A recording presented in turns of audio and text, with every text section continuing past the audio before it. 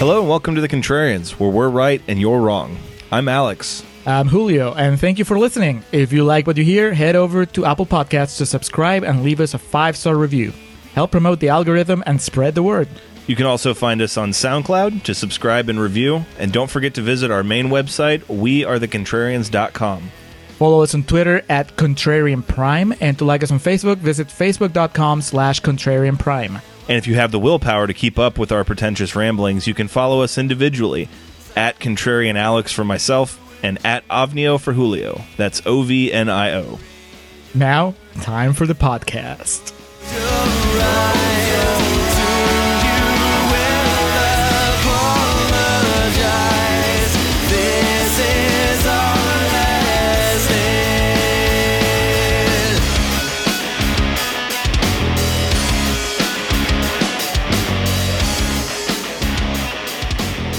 All right, I am recording for Contrarian's Corner for Heathers.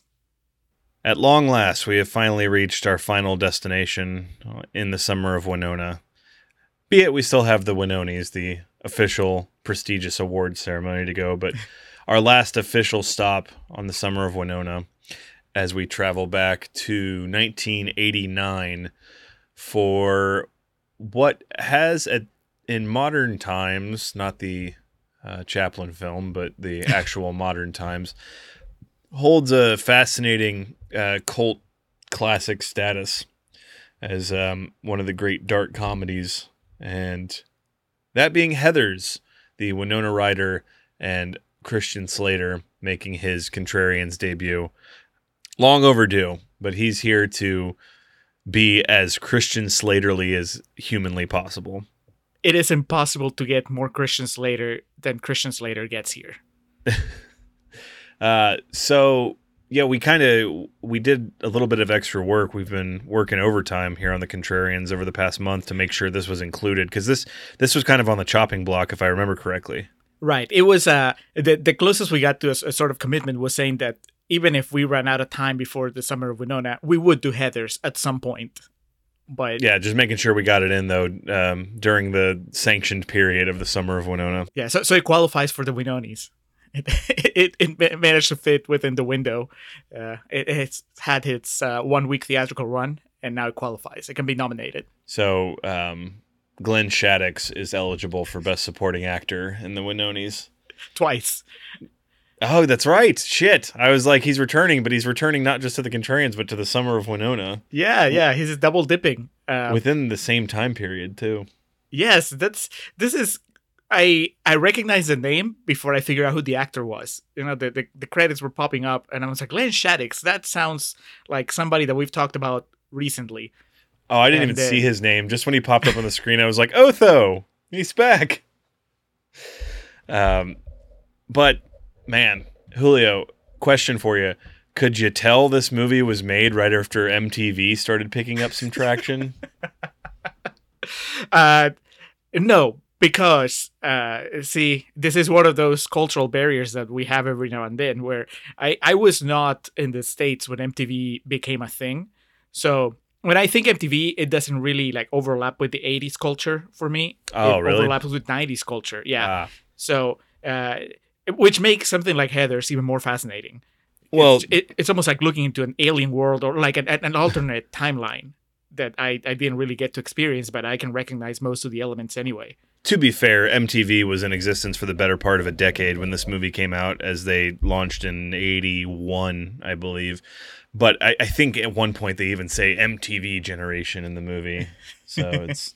things like this just drip with that whole MTV culture resentment, and clearly comes from a place of someone trying to defend said culture. And I guess Madonna still would have been the hottest thing in the world, because she's referenced quite a few times in this movie. Yeah, she gets name dropped at least twice, which, I mean, 80s, sure.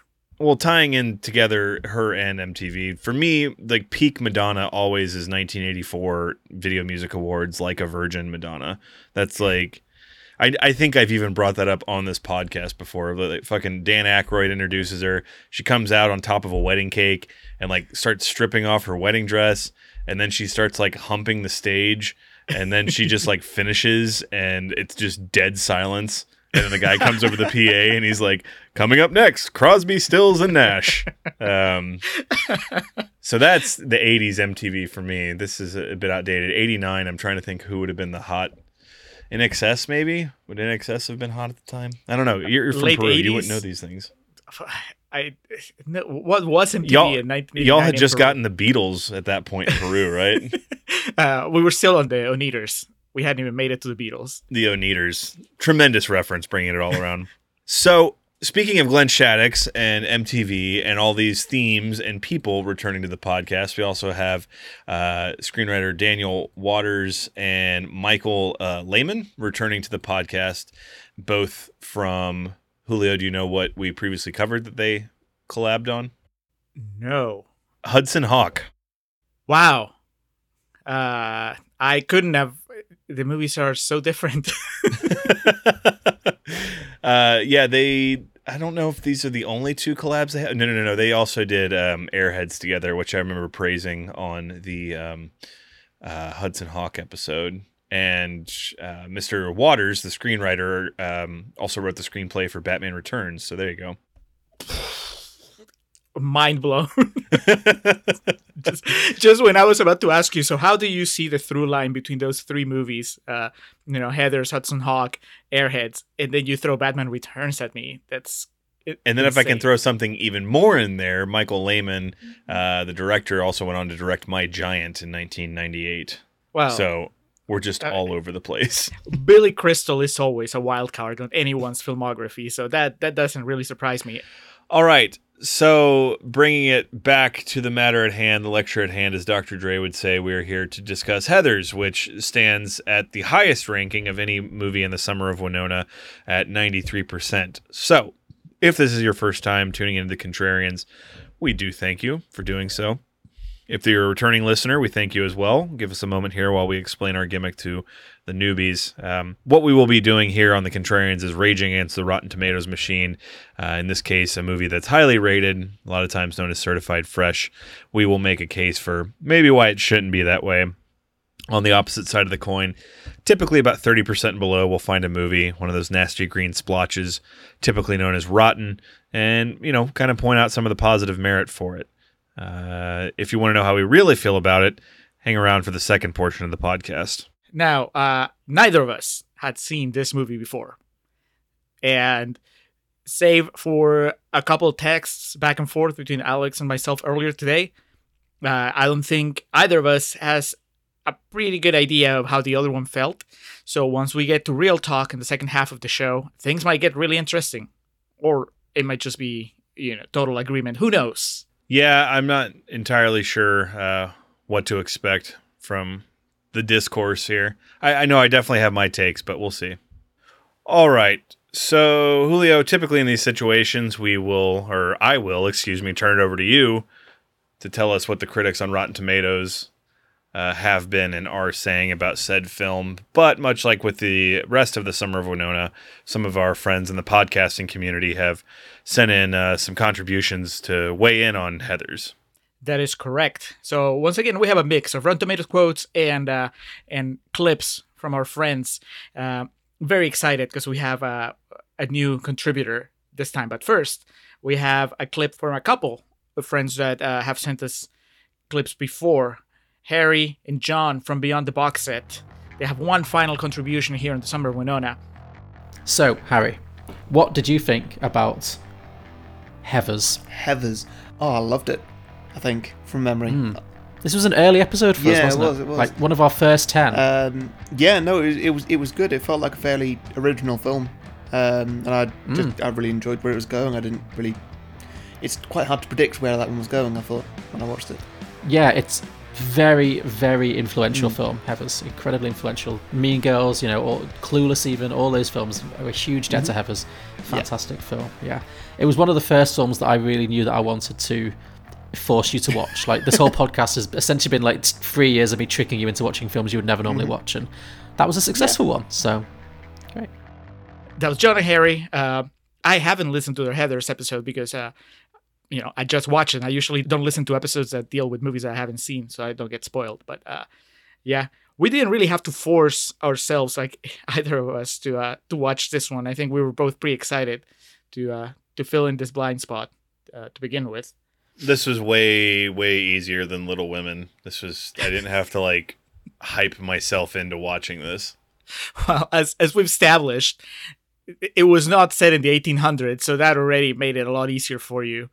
And it has a strong, solid love story at its core, so I'm sure that also helped. I guess, but yes, it was it was a much easier watch for me than quite a couple of the movies on Summer of Winona. But we'll get to that. Who else? Yep. Who else sent in their thoughts? Okay, and then from our Zero Dark 30 episode and our almost famous episode, Kinsey Jones comes back with thoughts about Heather. She was so excited when I first put out the call saying that we needed clips for the entire lineup of the Summer of Winona. I'm pretty sure she was the first person to jump on and pick Heather's. And I know why, because apparently she likes it a lot. Greetings and salutations. Summer of Winona has finally made it to one of my favorite Winona films. I'm truly an admirer of dark comedies, and this one really delivers a cheesy but amusing take and a new take on the lame kids versus cool kids in high school. I really do think this movie does so well by not taking itself too seriously, but it does touch on so many deeper topics by making fun of them, really, and the performances are beyond entertaining. We could talk about how fun Winona is the whole movie. She's so edgy, has such funny lines, and her unironic monocle while she's writing aggressively in her diary about how she can't stop framing suicides with her psycho boyfriend is kind of freaking awesome. It really seems like a movie that she just had so much fun making. But we can't mention Winona without talking about Christian. Talk about someone who probably had a blast while filming. He plays a cool psychopath creep better than anyone I've ever seen. And really, like the movie or not, I don't think I've ever met anyone who didn't enjoy at least one quote from Heather's. A favorite of mine being probably "I love my dead gay son," of course, or "My teen angst bullshit has a body count now. Are we going to prom or hell?" That's probably the most common one I've ever heard, but it's so good. But I really enjoy this movie. I think Winona is so good for this role.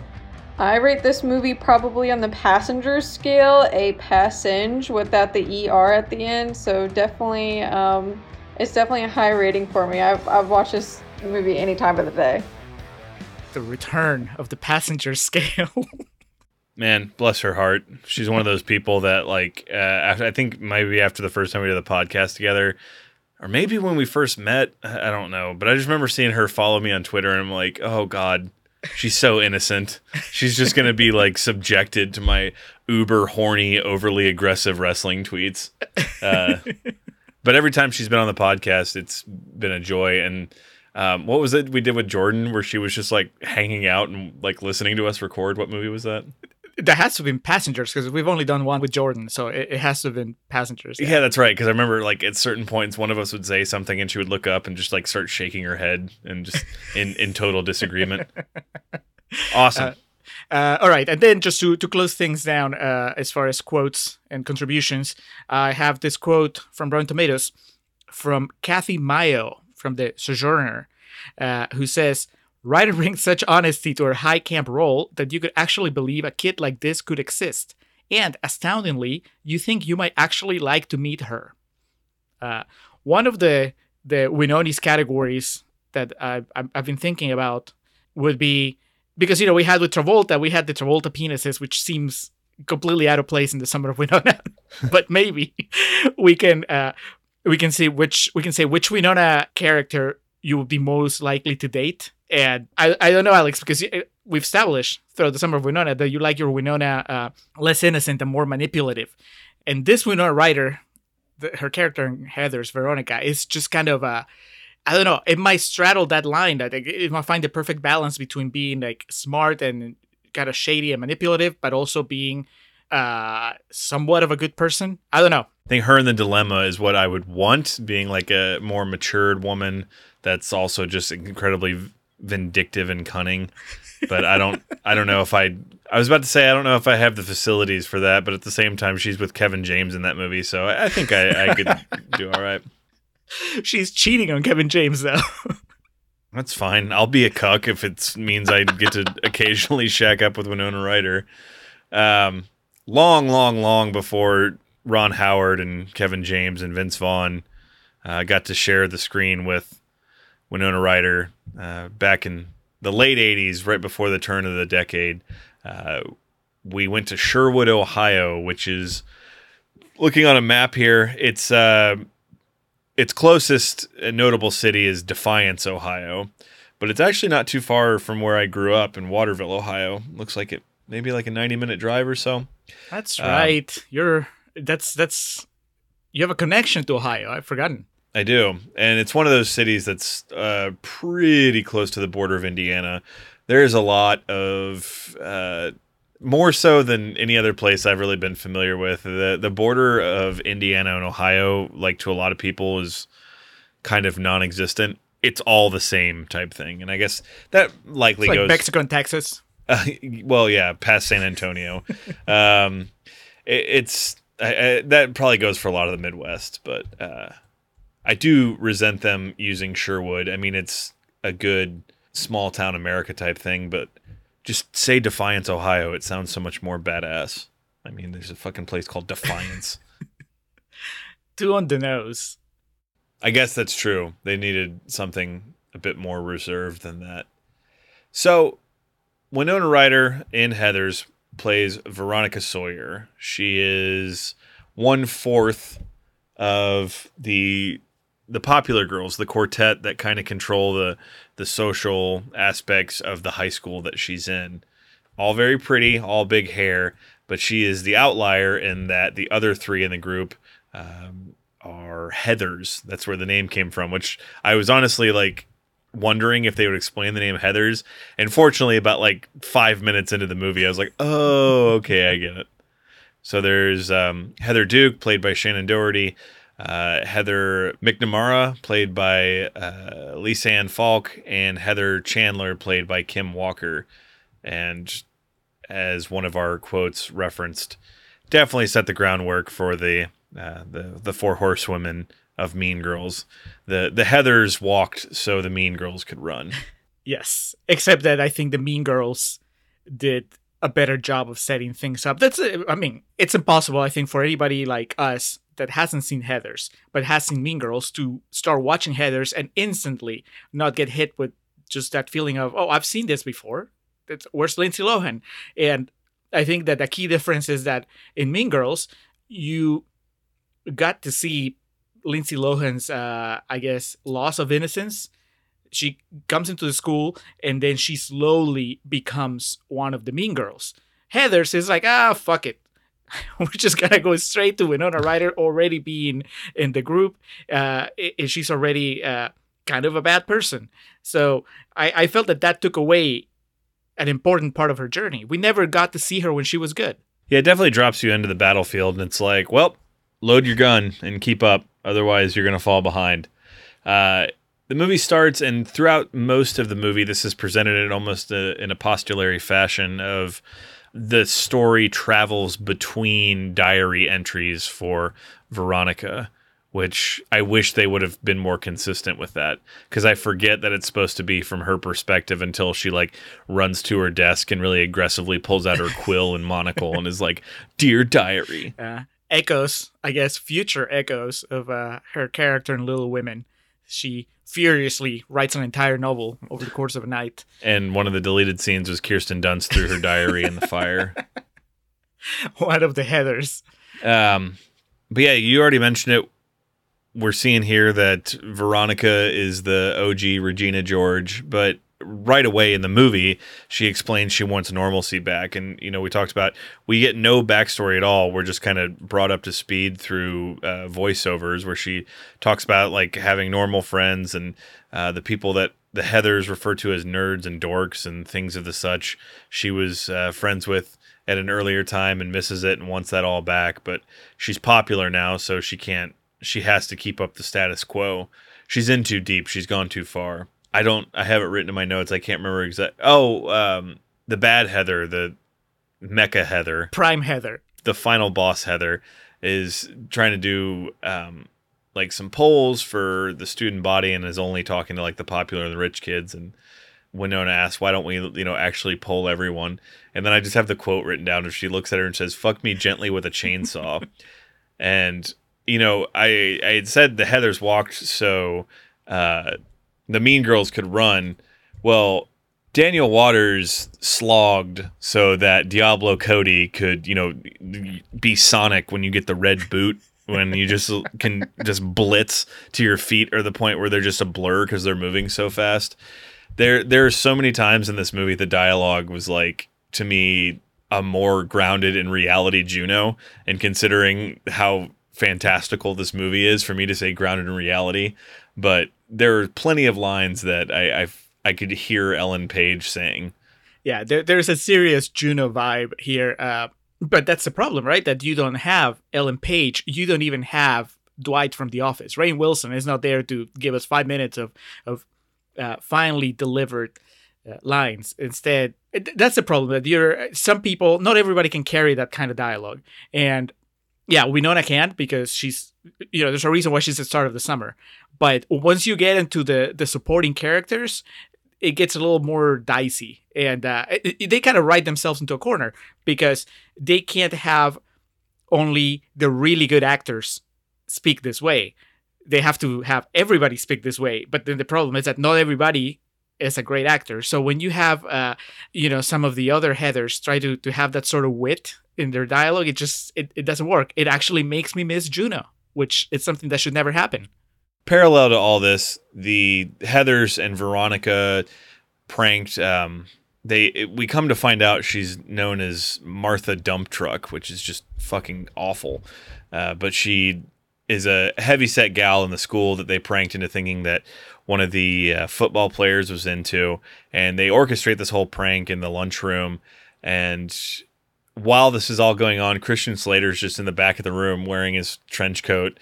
And it looks like there's a smoke screen in front of him, because every time that it cuts to him, it looks like his face is wading through fog just to see and do his eyebrow acting with Winona Ryder. So there's a lot going on here in the opening. I think it's maybe the first 10 minutes. We learn all about these characters. We see them tormenting Martha, and then Christian Slater just keeps looking at Veronica like, "What the fuck are you doing? You're better than this." Yeah, it's the standard. Any high school movie has this sequence. And I mean, yeah, it's not Heather's fault that we've seen so many since, and we're only now getting around to this one, but just the classic, we're going to give you a tour of the school and the many different groups in the school. Because when they're doing the poll, then you go to the nerds, and you go to the stoners, and then you go to the jocks. And it's like, yeah, I get it. I've seen it before. And if anything, I found it a little tiresome that basically this movie just paints everybody as terrible people unless they are super nerdy. Everybody, why do we have to demonize pretty girls? But that's just what this movie does, and like what so many other movies have done. It's just, if they're hot, then they have to be horrible people. Same thing with the jocks, right? If they like to play sports, they have to be horrible people. But if they're kind of shy and wear glasses, then they're okay. And it's like, come on, give me something a little more complex. I came into Heathers with very high expectations, and then it turned out to be just, basically just another high school movie. So the jocks end up catching wind of this just penetrative eye contact that Christian Slater is making with Winona Ryder, and they go over and attempt to bully him, and it fails miserably, and he fucking pulls a gun out and we think shoots them both, but come to find out it's okay. We can make light of school shootings because he had blanks in the gun, and he doesn't even end up getting suspended. Yeah. How uncomfortable did it make you, like, when he pulled out the gun and shot them? I said, like, out loud, like, what? And he shoots them, and I don't know. I mean, I guess bleeding into real talk, it's just such a different time period we live in now that it doesn't seem that far out of the realm of possibility. And to be fair, this was 10 years before Columbine, and watching it through today's lenses, as we've talked about, and a lot of movies we've done, you can say, it was a different time, but you can't really make yourself not watch it through modern lenses. So it definitely, made me a bit uncomfortable. Yeah, it was. It's pretty shocking, and it's certainly not the last time that the movie's gonna play the shock card. But I also talk about watching it with today's eyes. I was still kind of recovering from the fact that we never got a shot of Winona Ryder washing her hands after she stuck her finger down Shannon Doherty's throat to help her throw up. Anyway, yeah, there's a lot of just really heavy shit. I think Kinsey referenced it in her clip. This movie deals with a lot of heavy stuff, and I don't know that I agree with the fact that them making fun of it suddenly makes it okay. I think that if anything, it's kind of the coward's way of touching on something serious, like let's say school shootings or teenage bulimia, and then just saying, "Oh, but no, it's just funny. We're not really gonna delve into what's really driving these issues." So this, fortunately, leads to a Winona Ryder Christian Slater meetup at the local Sack and Pack 7-Eleven, whatever the gas station of the Sherwood town is. But Christian Slater's there, and he's like a fucking 40-year-old teenager. He's just like talking about his vagabond lifestyle, and every town I go to, it's a ham and cheese in the microwave, and did you say a cherry or a Coke slushie? And it's so weird because the scene does all it can to make Christian Slater seem like this road-worn man, and they do all they can to make Winona Ryder seem like fucking the most uncomfortable levels of like teenage porn. Like she has the poofy hair and the eye makeup, but then she's also sucking on like a licorice and has like the comically oversized cup with her straw and big lipstick marks on it. I mean, this is the definitive good girl lured in by the bad boy trope. For this scene, for the 7-Eleven scene, she's not wearing the shoulder pads though, right? The shoulder pads kind of define her look in this movie. And it's real talk, Organ Trans Corner. I do dig them. I wish I could pull off the kind of style that she goes for and successfully achieves in this movie. For everything that didn't work in the movie for me, as far as the costume designer, props. Give her an Oscar, because the amount of different looks that they give Winona while keeping that style consistent, that's probably going to be my biggest takeaway from Heathers. Now, where it doesn't work is that, to me, no matter how hard they try, to me it looks like Winona Ryder is way cooler than Christian Slater. like you said, he's trying so hard. He's putting on the voice, and he has a trench coat, and he has the stories from his past, and all she has to do is just kind of like bite on that piece of Twizzlers, and she's already cooler than him.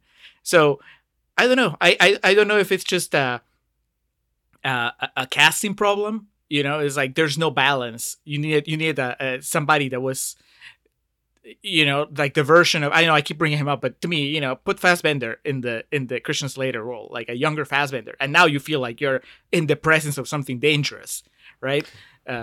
Christian Slater was like, that's already been made. It's called Fish Tank. Oh my God, that's true.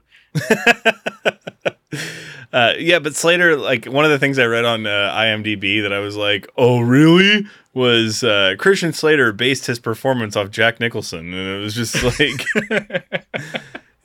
he's like one iota away from being someone on Saturday Night Live trying to do a Jack Nicholson impression.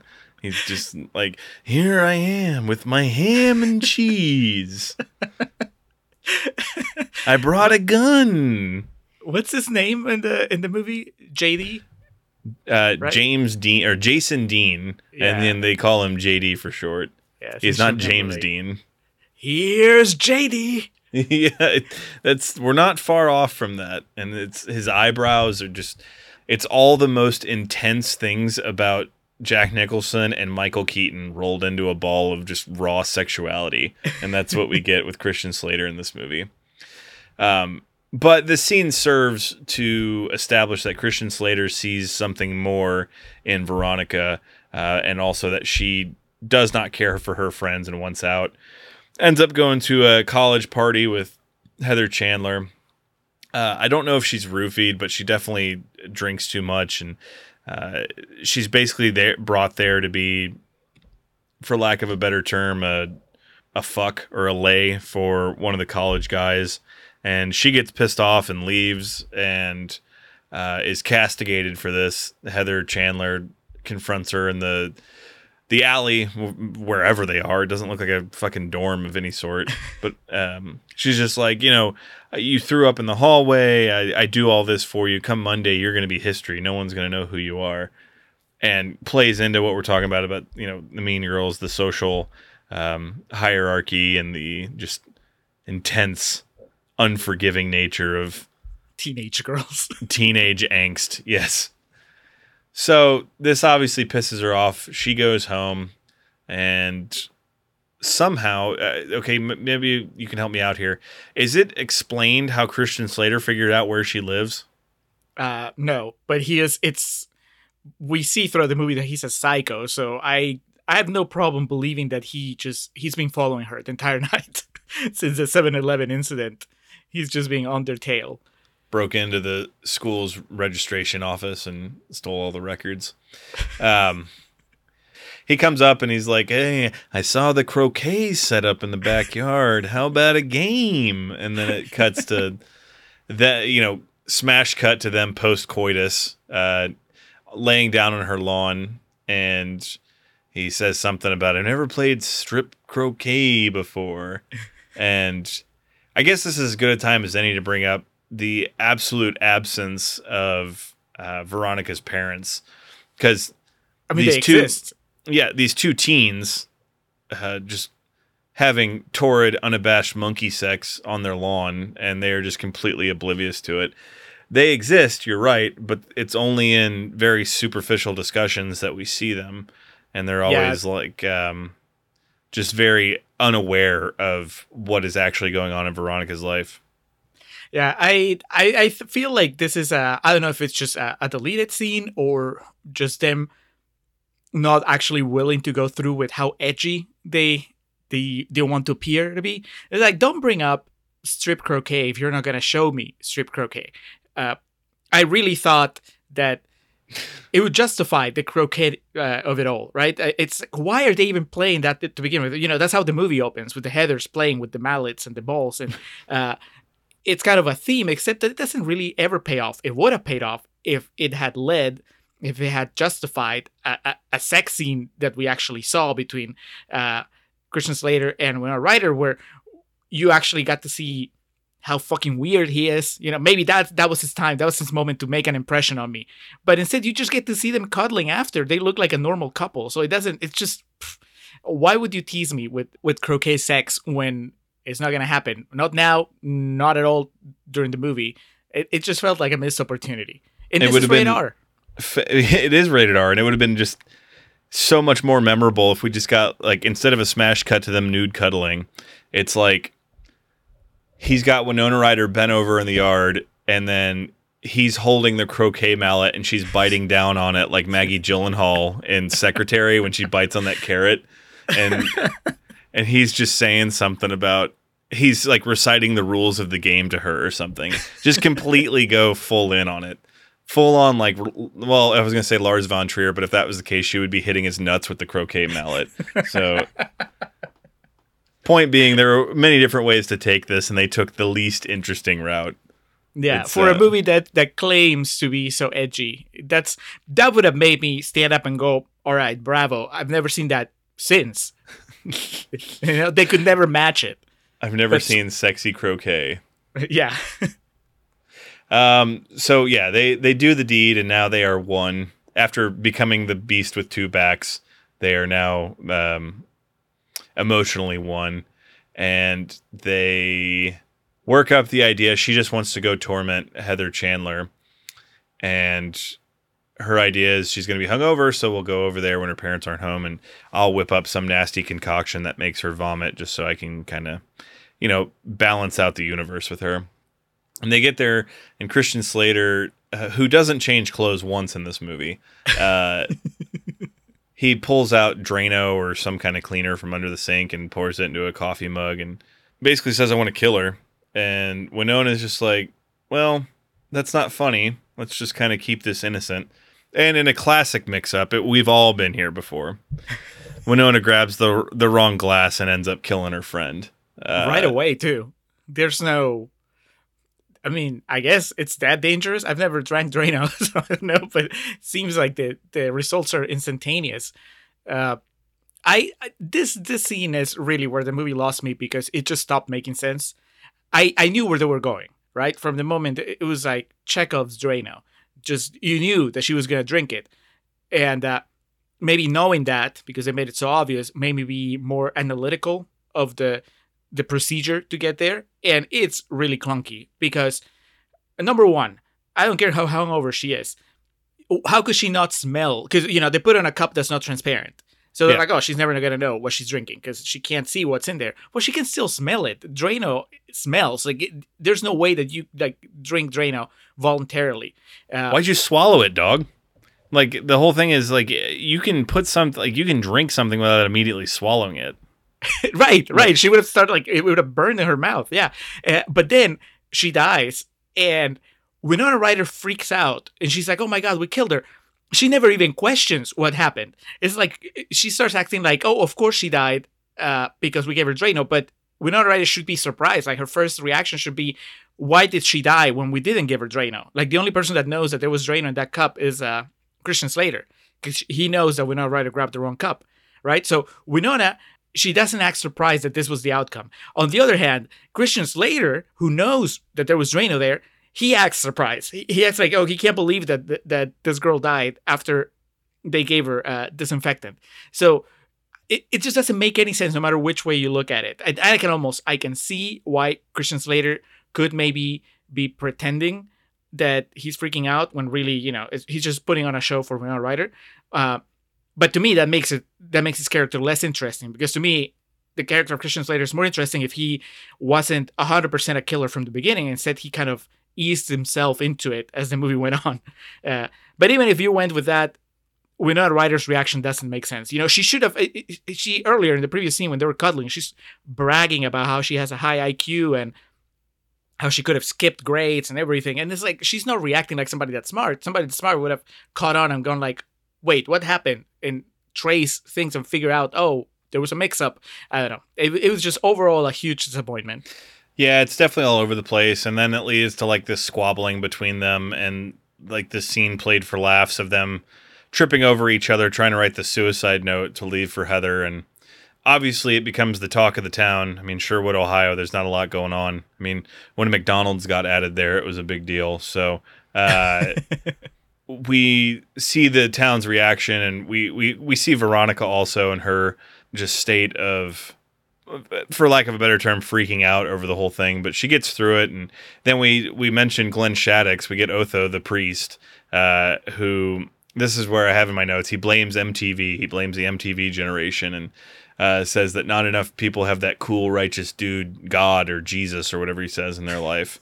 This is really, I had to pause for a moment and think about it because this is literally right after Beetlejuice. And Glenn Shaddix had the front seat to the meteoric rise of Winona Ryder in real time, because I imagine a few months ago, he was there shooting Beetlejuice, where he was one of the main characters, and Winona Ryder was a supporting character. She was endearing and she was great, but obviously, I mean, they were on the same level, right? They were pals. They were sitting at the same table when it was lunchtime. And I guess not even a year later, they're on Heather's, and he's playing a minor character, and Winona Ryder is 100% the star of the movie. That has to be weird for Glenn Shaddix. I mean, hopefully Winona was still gracious and still sat with him at lunch, but that's crazy. The way that I guess Hollywood can change your fortune right away.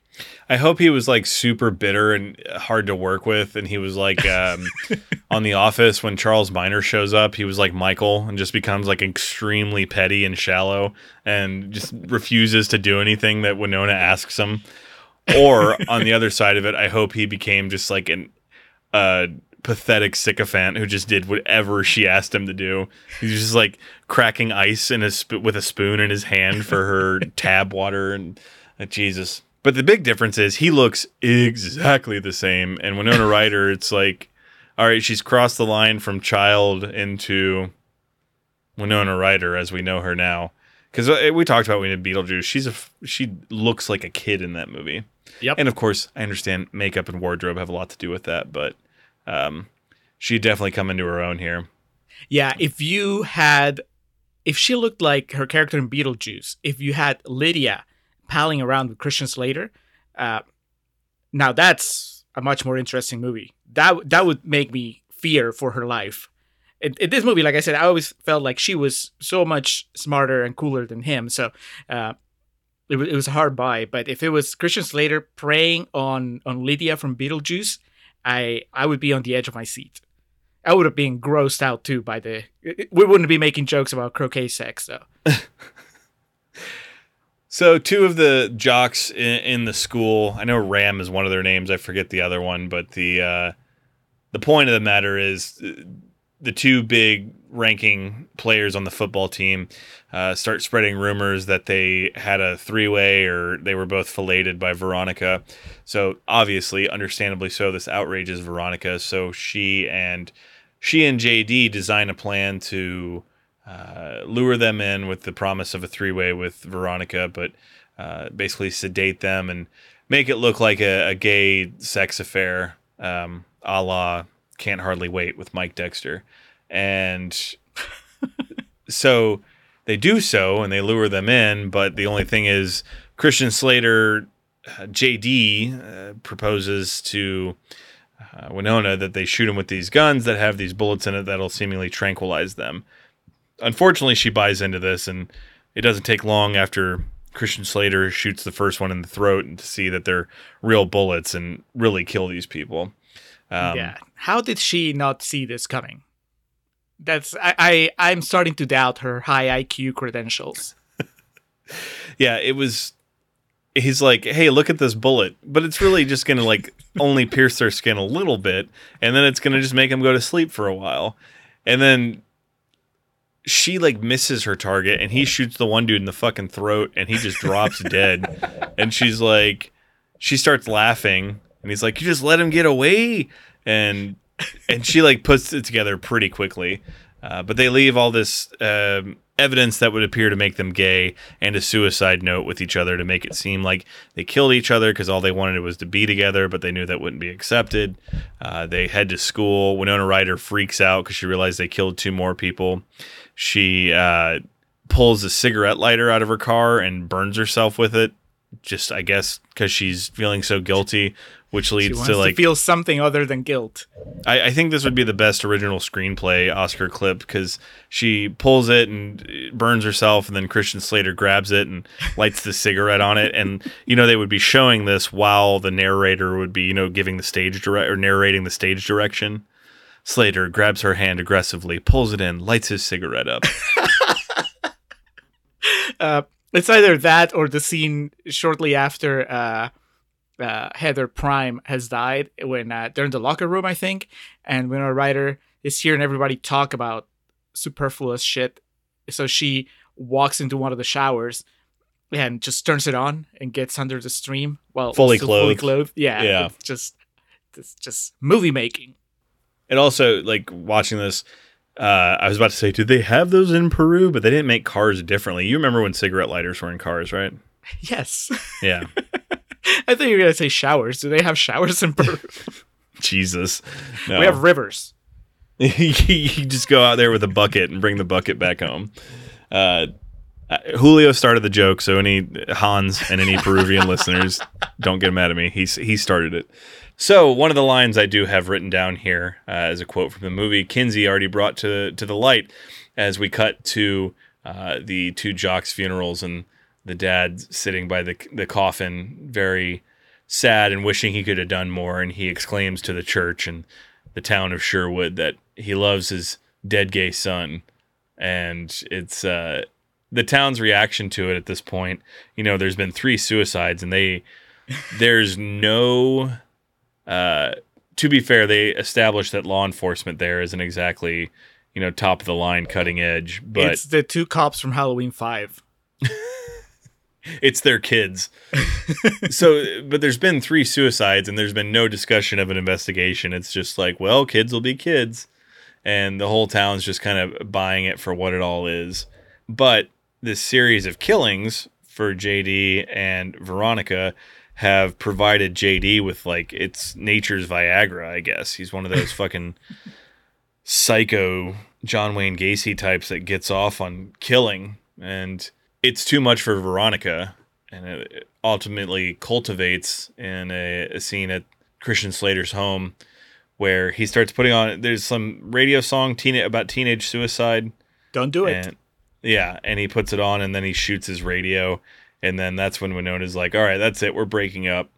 And then I have in my notes here, Christian Slater is canceled because he grabs her and just starts very aggressively making out with her as she fights to get away. Fortunately, she eventually does, but it's clear that Slater is back in the single category. He will have to change his relationship status on Facebook after this encounter. Well, not Facebook, but late 80s. Would AOL give you a AOL Messenger? Way before that. He had to write into fucking Hit Parader was the metal magazine. He wrote in, or Fangoria or whatever the fuck he read at the time. He was like, hey, just to update my subscription status, I am now single. This is probably halfway through the movie, and it took Winona Ryder long enough to realize that she was hooking up with a psycho. It took 3 killings for her to realize it. It's insane. During all of these things that are happening, running concordantly with it, Martha Dump Truck, as they call her, the big girl from the school, tries to kill herself as well. She walks into oncoming traffic while wearing a suicide note taped to her chest, and fortunately survives. But it shows how desensitized even the people of Sherwood, Ohio, have become to all this. They're just like, it's a trend. She's just trying to catch on with suicide. And this leads to basically Winona's complete pulling the trigger on separating from the popular crew. I have my notes here because she is writing in her diary at one point with her monocle, and Kinsey also called that out, which is never really explained in the movie, and I guess that's the point, but it doesn't even get a close-up. Winona looking like Mr. Peanut several times throughout the movie. But back at school, what has happened is that JD, in an act of retribution, retaliation, what have you, has aligned himself with Shannon Doherty, Heather 2, I guess we'll call her for all intents and purposes, Heather Duke. And he is, via quoting Moby Dick and using some of the ideology from that, has helped convince her that she needs to become the leader of the pack, the popular girl in school, and provides her with, all the evidence and resources she would need, and begins having her pass around a petition. I think they're gonna get that band play the suicide song at prom. Is that what they're That's right. Yeah. How do you feel about Shannon Doherty as the new Heather, as a new Heather Prime? Because I felt like she couldn't live up to the strong impression that original Heather had made. Yeah, I think because they paint a picture of her in the beginning as such a pushover, it's hard to take her seriously, but I think it also speaks to the desire to be liked, because she just becomes this huge, conniving, see you next Tuesday, like overnight. Yep. Not even overnight, like instantly in the moment. Yeah, as soon as Christian Slater gives her his sponsorship, she just flips on a dime. She becomes this just comic book villain. I don't know. I had a hard time buying it. I think that not that I was crazy about Heather Prime, and I guess we never really got to know her very well, but I felt that whenever she would get into an argument with Winona Ryder, it was a pretty decent back and forth. It was each side was holding its own, and there was a competition there for who would prevail. When it comes to Shannon Doherty versus Winona Ryder, much like I feel when it's Winona Ryder versus Christian Slater, I'm like, Winona is way ahead of them. There's no reason why she should be having so much difficulty navigating these waters. Like, these guys, Slater and Doherty, are just, they're second-rate villains. So I that's a constant struggle I had during the movie, that I always felt that Winona was having it was not really trying hard enough, I guess, to come out on top. She could have just defeated them with ease. It's the ending of Nightmare on Elm Street. If she just told Shannon Doherty, I take back all the power I gave you. I don't believe in you. I'm not afraid of you anymore. Then the movie would have been like fucking 10 minutes long. So can't do that. But she has taken over. And yeah, the aforementioned petition they're passing around is the big angle that JD has lured her into. Because of everything that's happening, Heather McNamara thinks that she has to succumb to everything that's going on too and commit suicide. So she tries to down a bottle of pills. Fortunately, Veronica's there to cut her off and save her. This is another quote I have actually written down verbatim just because I was like, man, Diablo Cody just feverishly taking notes in the theater. She says, if you kill yourself, you're just going to become another statistic in the U.S. fucking A today. And it's... Diablo Cody saw that and it's like, all right, the trick is we have to make people talk nothing like people actually talk in real life. They have like this just ridiculous discourse about suicide that makes no sense. In defense of this, I could buy Winona as a really, like one of those teenagers that wears way too much makeup because her parents don't pay enough attention to her and don't compliment her enough. But like, right, the three Heathers, I'm like, bitch, you're 36. What are you doing? Like, yes. It's the Grease syndrome. It's really weird because I don't know that it goes as far as Grease, and maybe it's because you have some characters like Winona Ryder and the nerdy kids that look high school age, but then especially when they went to the college party, the dude that was trying to hook up with Winona Ryder, he looks like he was mid-30s. He was Sonny. Yes, he was this 40-year-old Italian man playing a 16-year-old. Yeah. It was really weird. I wrote it down because it was like, I don't know if this makes it any better. You know, it's like on one end you have movies like Hairspray, where everybody looks high school age, so that's good. And then you have movies like Grease, where everybody looks like adults.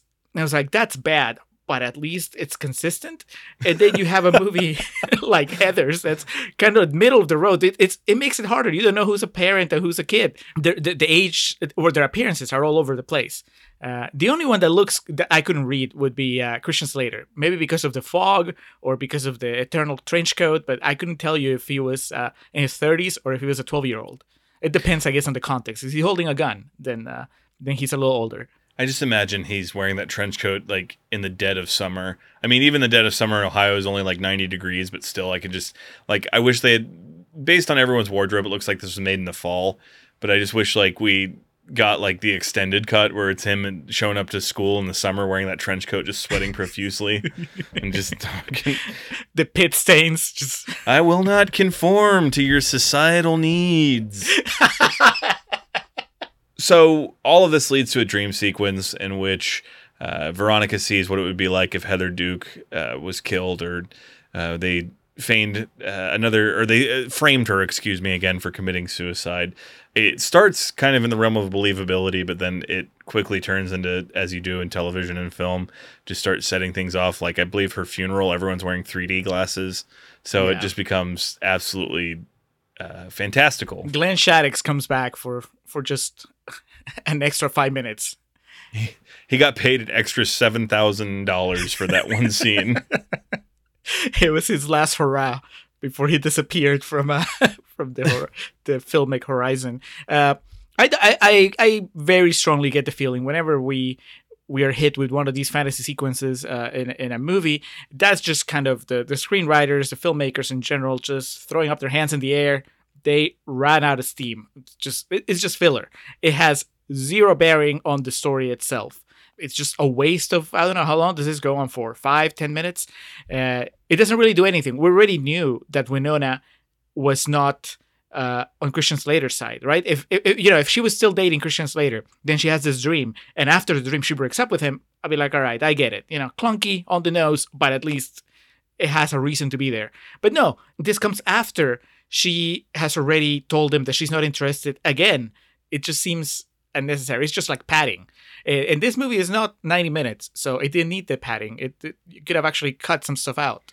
Yeah, it's like one of those things of, I guess the director made a bet that he could hit a movie that was an hour and 47 minutes long, and he finished it. It was like an hour and 38, and he was like, "Fuck." Call Glenn Shaddix. Get him back on the phone. How much will he do it for? 7,000. We're gonna go in the black for this, but so that passes, and I think it smash cuts to Shannon Doherty, or at least the next day we see that she's still very much alive and still a prolific and domineering character in the movie. That is the next day, because it smash cuts back to Veronica in bed waking up, because this is a dream she had, and her parents are summoning her for dinner, because she wakes up because in her dream she hears dinner time, or something to the effect of. And so she runs over to her diary and starts it with final diary entry, and says, "I'm going to make sure that JD can't get another kill, because I'm going to kill myself," or something to the effect. So he shows up with the ladder in the window, comes upstairs. We see an establishing shot of him outside, making sure that his gun's loaded. He comes up and he finds Veronica, Winona Ryder, hanging from, I think, her ceiling fan. And it looks like she had already beat him to the punch, for very insensitive way of phrasing, in terms of committing suicide. And he explains, I came up to kill you myself, but you went ahead and did it.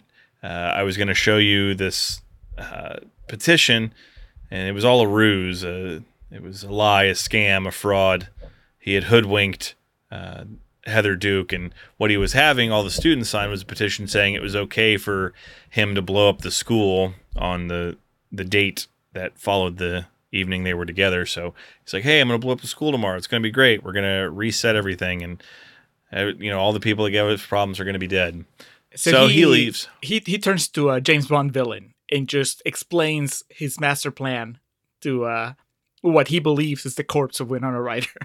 I was really disappointed he didn't turn the pages of the petition using the barrel of the gun, or kind of scratch his head thinking, because at this point he's just become Skeet Ulrich at the end of Scream. Yes, he's become a caricature of someone who's supposed to be insane.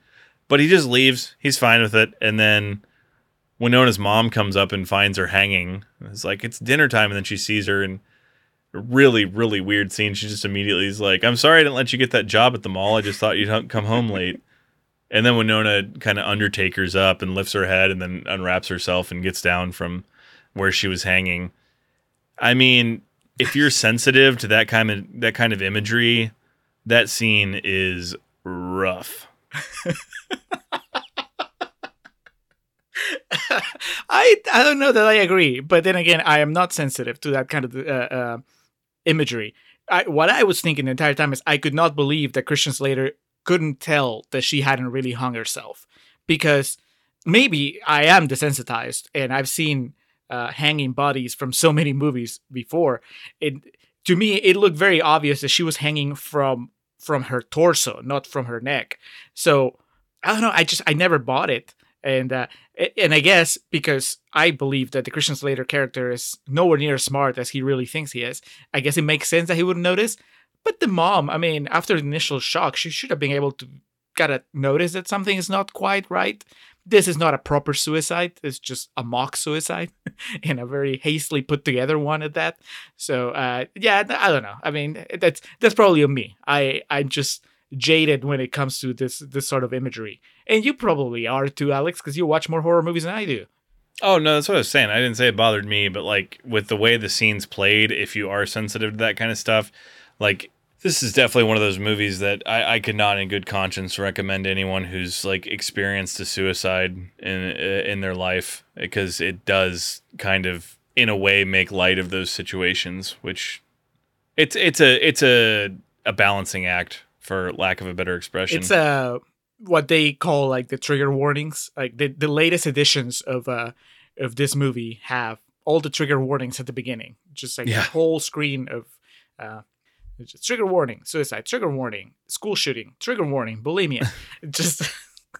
It hits all those really spicy topics. And eyebrow acting. Yes. Trigger warning. Christian Slater trying to be Jack Nicholson. Christian Slater is Jack Nicholson if he fucked Michael Keaton and they had a kid. So then we cut to the next day, and Christian Slater has devised a plan following his father works in destruction and demolition and has blown up many a building. So he's going to follow one of the plans that he laid out, laying different explosives and detonation devices throughout the building. Of course, the coup de grace being the biggest supply, the big one. The big one, as Sid in Toy Story would say, is in the boiler room of the school, which is underneath the gymnasium. And it just so happens that on this day, they will be having a pep rally. So Winona shows up to school, and the guidance counselor's like, I heard you killed yourself. And Winona does tell her to get a job, which I laughed really hard at that. But she goes to find JD, and she does learn about the layout of the building. She learns that the boiler room's below the gymnasium, and then she shows up and she finds Christian Slater laying these bombs, and then this movie becomes like this really shitty action movie. Yep. Like this becomes like Commando, because she's like, can I see your hall pass? And I'm like, what the fuck is this? Like the part where she shoots him and he falls into the boiler and it lets out some steam. I could hear Arnold saying, you need to blow off some steam. Like, that's how silly and formulaic this movie becomes. She has him dead to rights at least twice in this sequence, and she drops the ball twice. He gets the better because at first, she sneaks up on him. She has a gun.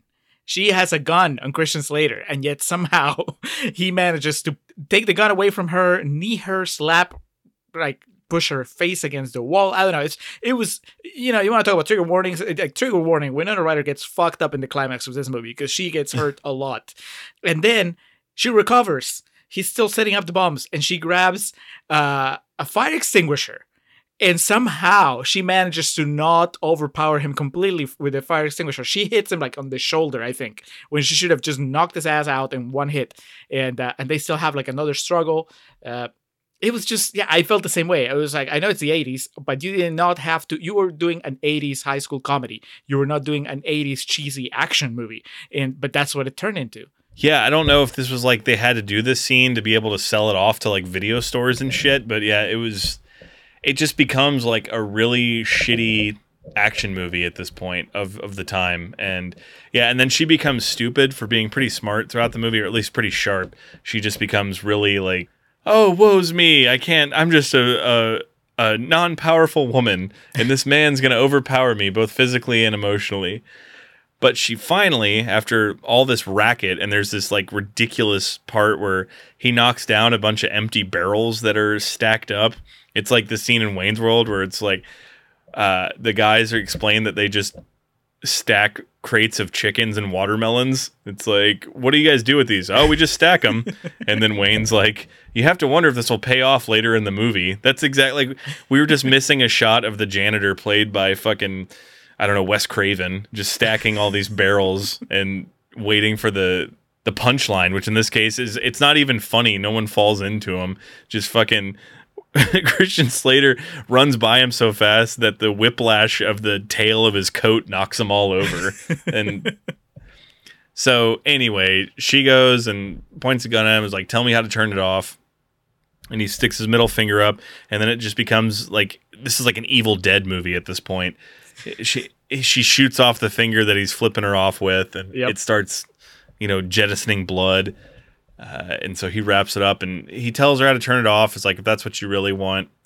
And then I guess what he tried to do was to cut the wires on the bomb so that it couldn't be stopped. But in the progress of doing so, he just ruined the bomb. It makes no sense. He takes a knife out, and I thought he was trying to stab it so that it would short circuit the electrical part of it. But in the act of doing that, he just basically neutered it. It's useless now. It doesn't make sense. It's this whole sequence just screams reshoots. I don't know, that the whole thing, that bit with the knife doesn't pay off. Doesn't make any sense. Nothing makes sense. Winona Ryder, earlier in the movie, they established that she can't shoot for shit. She couldn't shoot the football player earlier. And now here she's a marksman, a markswoman. She manages to shoot his middle finger off one try. I don't know. I don't care. It's just, Stallone Schwarzenegger, Sigourney Weaver, they can pull this shit off. But Winona Ryder and Christian Slater, nope. Yeah, it did nothing for me. So she shoots him a couple more times, and then she gets out and leaves the school. Christian Slater like hobbles out with her, and he's obviously worse for wear. And he does have one remaining bomb, and it's strapped to himself, and then he starts the timer on it, and she pulls out a cigarette basically to just kind of, I'm going to dance on your grave type thing. So when he blows up, the fallout of it, the plume that's created by Christian Slater blowing up lights her cigarette for her. Yeah, not enough viscera though. It's like they got the explosion right, but not the amount of guts that would have come out of it. No, yeah, we needed like the Lost Boys when they push that vampire into the bathtub that's full of garlic and holy water. Like how just this sludge starts spewing from every drain in the household. Could have used something like that. Just like such an undignified way for the JD character to go is just his body just not even vaporizing, but just splattering everywhere. But she lights her cigarette. She goes in the school. She's an absolute mess. She steals the red beret. Or no, it's not a beret. It's like a bonnet. Yeah. A ribbon. Okay. It's just an overglorified hair tie. She takes it away from Heather Duke and says there's a new sheriff in town, which I guess that red hair tie establishes that's like the political hierarchy. The president of the United States has Air Force One. The most popular girl at Sherwood High has the red hair tie. So she takes that, and then she goes and finds Martha, the overly bullied woman of the school, and explains, hey, my prom date just flaked out. Would you like to get together and hang out on prom night and rent some movies? And she says, yes, I'd like that. That's all it takes to redeem Winona Ryder, who has murdered at least one person, knowing, she shot that guy. There's no other way around it. The Heather Prime, I mean, you could say that she was just an accessory to murder because technically it was Christian Slater who poured the poison and who gave her the cup. But with the two jocks, it was one each. Slater shot one and Winona Ryder shot the other one. So I don't know that... Winona shot first. Yes. In the Heather's Anniversary Special Edition, they've kind of digitally... She's holding a flashlight instead of a gun. But yeah, I don't know that that's enough for Winona to just... For it to be okay, morally okay for her to walk away free. I'm not saying that these people didn't deserve it, and that is obviously a much more complex conversation that this movie is interested in having, right? Whether these three teenagers were so shitty that really the world is better off without them, I don't know. But I think that what they are saying is that, well, it's okay, it's a happy ending because Winona stopped Christian Slater from blowing up the school, didn't stop him from blowing up himself, and then she went and became friends with the girl that everybody was picking on. I guess, that's not terrible. To me, what I took away from the ending, the biggest thing was that before Christian Slater died, he asked her, what do you want? And she said, I want cool guys like you out of my life, which is hilarious if you've gone through the Winona Ryder filmography the way we have, because the one constant in every movie we've seen is just her terrible decisions when it comes to relationships and the really shitty guys that she dates. And so it started all the way back with Heather's. She proudly proclaimed that she was going to stay away from people like Christian Slater. And she went on to hook up with Channing Tatum, with Ethan Hawke, fucking James Franco in Homefront. I mean, it's everywhere. She learned nothing. She betrayed Veronica all these years later. That's right. Like, I guess her befriending Martha is her marrying Kevin James in The Dilemma. Like, she just has like this front about her life that like, yeah, I'm involved with the common man too. It's all right. Never mind this drug addict that's like this smoking hot dude with a chiseled body that I'm shacking up with on the side. All right. Are you ready for real talk? Yes, let's move it along to real talk. Great bike. Yeah. Just a humble perk for my dad's construction company. Seen the commercial, right? Bringing every state to a higher state. Wait a minute. Jason Dean, your pop's Big Bud Dean Construction? It must be rough moving place to place. Well, everybody's life has got static. Is your life perfect? Oh yeah, I'm on my way to a party at Remington University.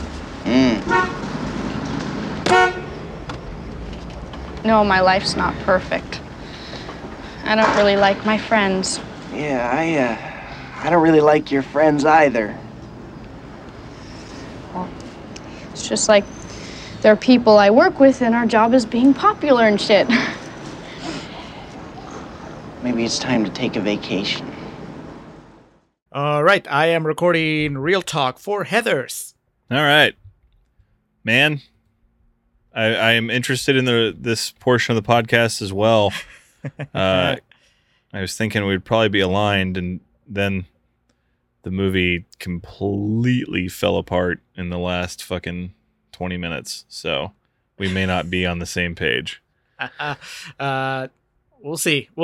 I have the benefit, I guess, of having seen it twice, but I don't know. I don't know that it changed much how I felt from the very beginning. So I guess we'll see. How exciting! Unprecedented grounds in these unprecedented times here on the Contrarians.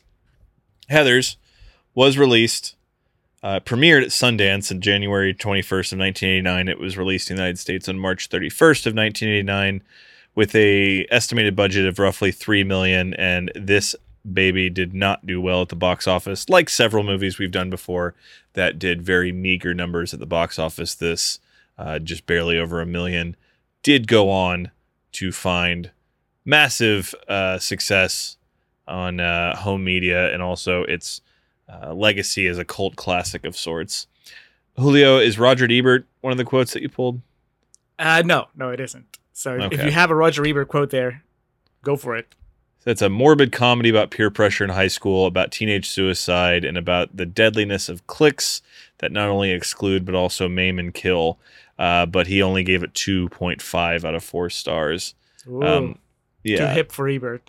Yeah, I guess so. I was going to say that I didn't do too much research into that. That's just found on the Wikipedia page for the movie. But definitely a movie I'd heard a lot about, and definitely one of the ones I was more looking forward to going into the Summer of Winona. That's why I kind of made sure we shoehorned it in. As we mentioned in the first portion of the podcast, directed by Michael Lehman of Hudson Hawk fame, who would go on to Hudson Hawk fame, and written by Daniel Waters, who also wrote Hudson Hawk, Batman Returns, as I mentioned, Demolition Man, Catwoman, and Oh my god. and most importantly, The Adventures of Ford Fairlane. Do you have any idea what that is?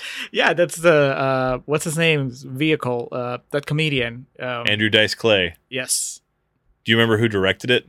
Andrew Dice Clay. Rennie Harlan. No. Heathers, Winona Ryder at possibly her least Winona-y. Huh. I mean, maybe. I don't know.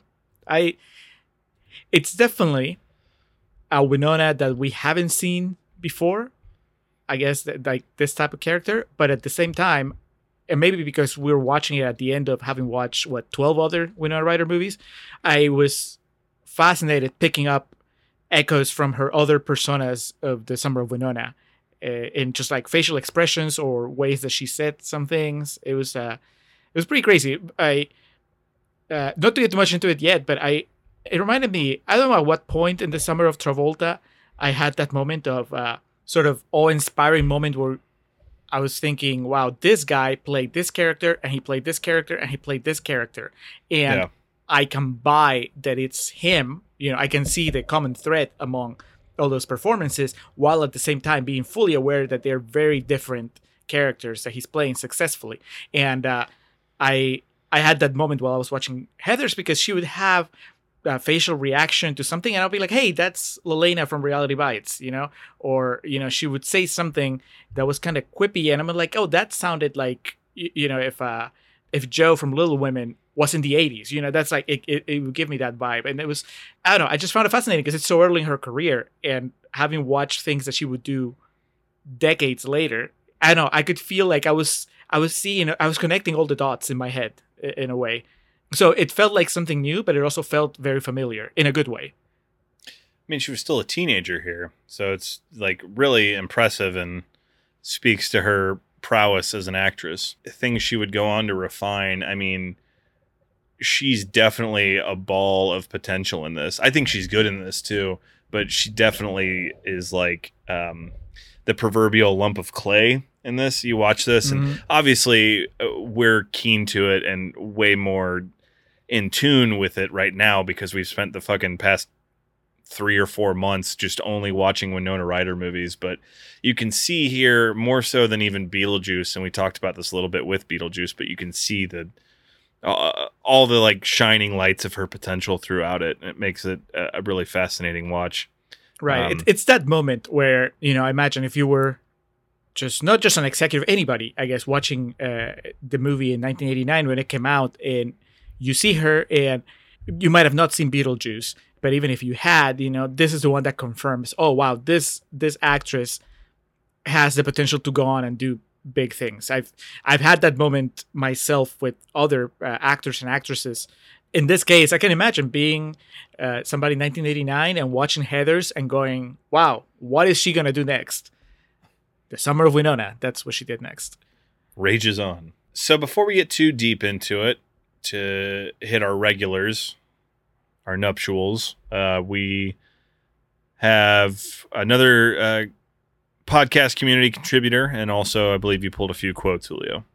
That is correct. So we have one negative clip for Heathers coming from Ryan, who's gone all over the place here. He was negative on Reality Bites, he was positive on Little Women, and now negative again for Heathers. Ryan from Spit and Polish. Dear Diary, the Contrarians told me, Ryan Swinsky from the Spit and Polish podcast, to give a negative review of the film Heathers.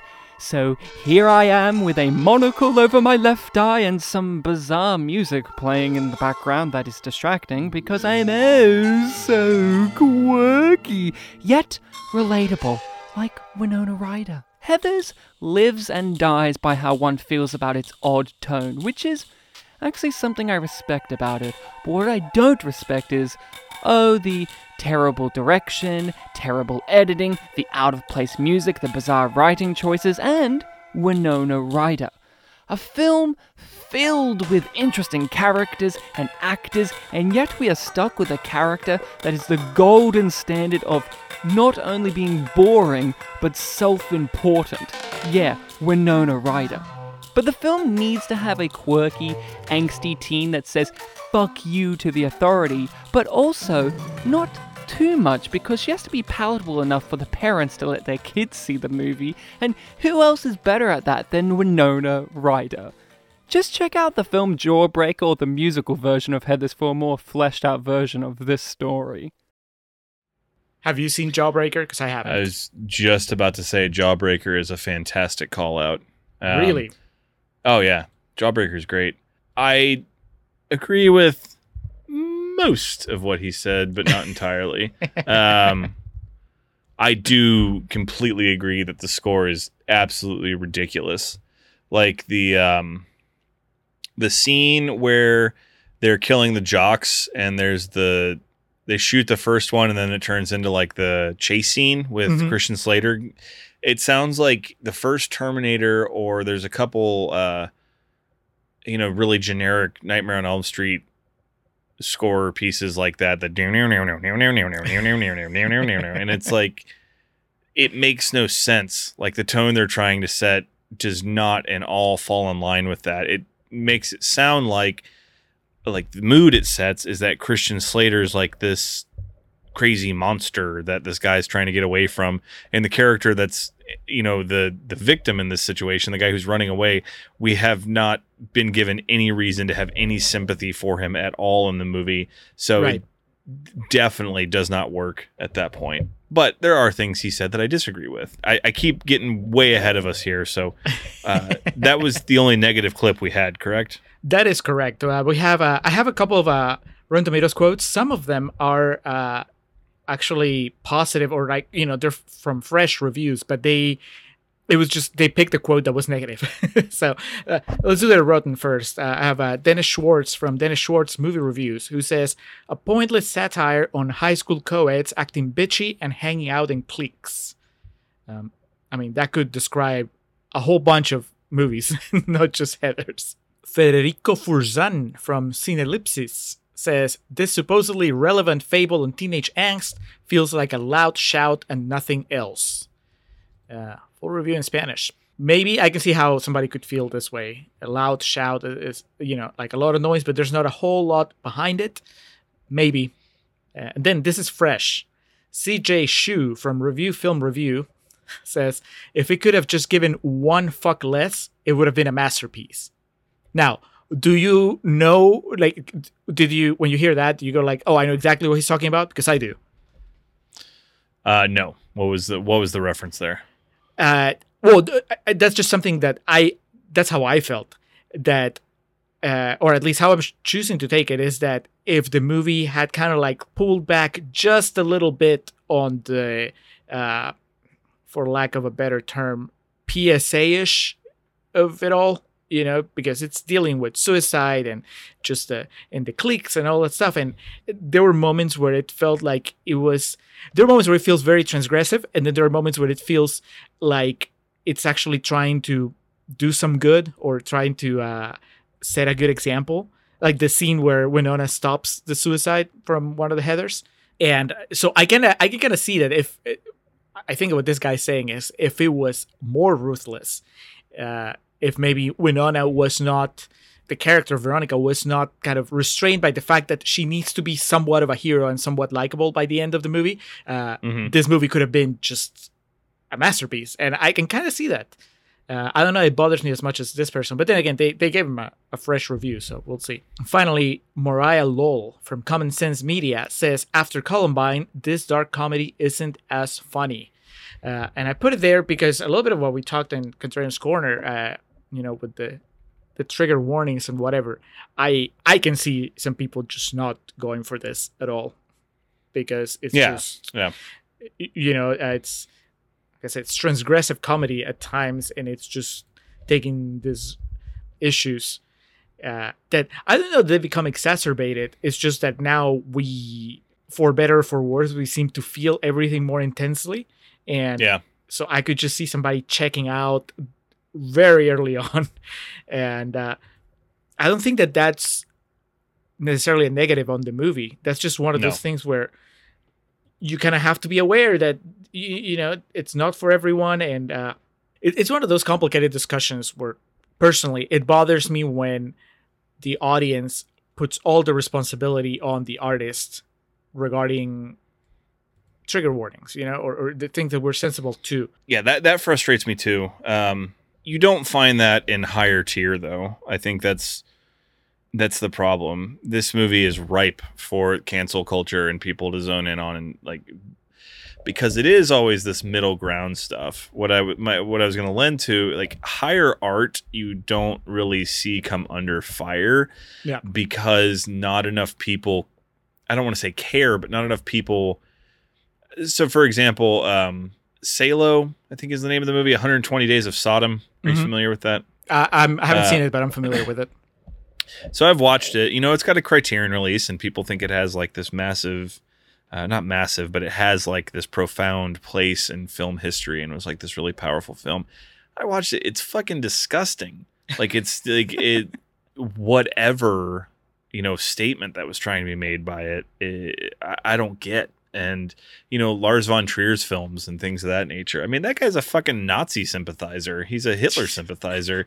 And, like, you never hear him in the spectrum of cancel culture. It just always, it's a weird divide, the things that are targeted. And, well, yeah, I think you're onto something, because I would say what's more pop culture relevant, more accessible, is more likely to get canceled because there's more people paying attention. Yeah, and it's, I fear if Winona Ryder was of higher notoriety right now, something like this would be looked at and be like, oh, look at how this scoffs at suicide and makes light of people that would do that. So I say all that to say we make a really roundabout point about this of, man, watching this through certain lenses, you could definitely it's not a movie for the sensitive. It's not not a movie for the sensitive, and it's not a movie. Bachelorette is a movie that I've plugged on this podcast before. I'd love that movie, but certain people could view it as making light of eating disorders, which is similar to this movie. Which I don't think this movie is making light of eating disorders, but it's always weird. Like, it would be hard to recommend this movie to someone, and especially, like I said, with like suicide. That's like I myself and you, I think, are both fortunate in that we come from situations where that's never directly impacted us. Yeah. So it's that's such a hard thing to tackle, and I could see certain people thinking this movie makes light of that. So it's, you know what I'm trying to say? Like, this is such a hard sell from any perspective. But there's no wrong side, I think, right? That's the main thing. But the problem comes when you try to make one of the sides wrong. It's the movie's fine, and if the movie's not for you for whatever reason, because it just makes you uncomfortable because of your life experiences, that is fine too. It's okay to not want to watch a movie because it makes you uncomfortable. I'm sure if I think hard enough, I'll come up with movies that I'd rather just not watch, because I just, it has nothing to do with the quality of the movie, just the subject matter that it touches on. It's just not for me. But I always think back of Neil Gaiman's introduction to his book of short stories called Trigger Warning. And in it, it took me by surprise. I think I'll link to it. I'm sure there's like a copy online. But the point he makes is that he was like, yes, trigger warning, and like fucking proud of having it on this book, because the whole point of art is to make you feel. And I can see how the danger of the popularization of trigger warnings, because you didn't have that 10 years ago, 15 years ago. There was not such a thing as trigger warnings, and now it's like, you'll see them on social media posts, on articles and whatever. And I understand why they're there. It is a thing. We've been talking about it for 10, 15 minutes now. It's like your life experiences can shape you in a way that you react intensely and negatively intensely to something, to a piece of art, to something you read, to something you see. But there's also the danger of suddenly falling into the trap of using trigger warnings to shield yourself from any experience that would actually make you grow as a person. Not to cut you off, but that's exactly what I was about to say. Even like, even if you're in situations where stuff like that has directly affected you, to me, what helping systemically fix issues, like portraying certain races as inferior and women as inferior, that's different than, that's something working towards, but like certain topics that a movie tackles, or certain topics that an article or a book or music tackles, be it suicide or, drug addiction, domestic violence, whatever it is. I feel like putting warnings on that is like baby proofing art, which is a really weird, it's a very hard thing to decipher and put into work, especially right now, because like you and I are friends and we know how each other thinks, so we can say these things to each other and put it on the internet because we're confident in the people who listen to this podcast's ability to interpret that. But it's in such a weird place that like you can't just say that to anybody because you don't know what the reaction's going to be. I think that it's just it's a balancing act. It's just tough. I think that it needs both sides to be just willing to engage. If the purpose of art is to just stimulate conversation, or one of the purposes of art, right? If you're going to watch Heathers and there's a trigger warning that says, hey, trigger warning, I don't even know how you phrase them, but has a comedy based on suicides, and you go, whoop, nope, not for me. That's right. Like I wouldn't judge you for that because I don't know what in your life has led you to have that, but at the same time, I would hope that most people are aware that having that reaction definitely closes off that opportunity of experiencing the movie. And it might be something that actually enriches your life and makes you think about new things, or, you may end up having a good time anyway. Of course, I don't have that problem with the movie. I I'm lucky enough, like you said, to be able to just laugh at it. I found everything funny and clever, and in the back of my head, like I'm sure what's happened to you, I was like, oh, but that could just really bother someone, or that could bother someone. But to me, I was just laughing.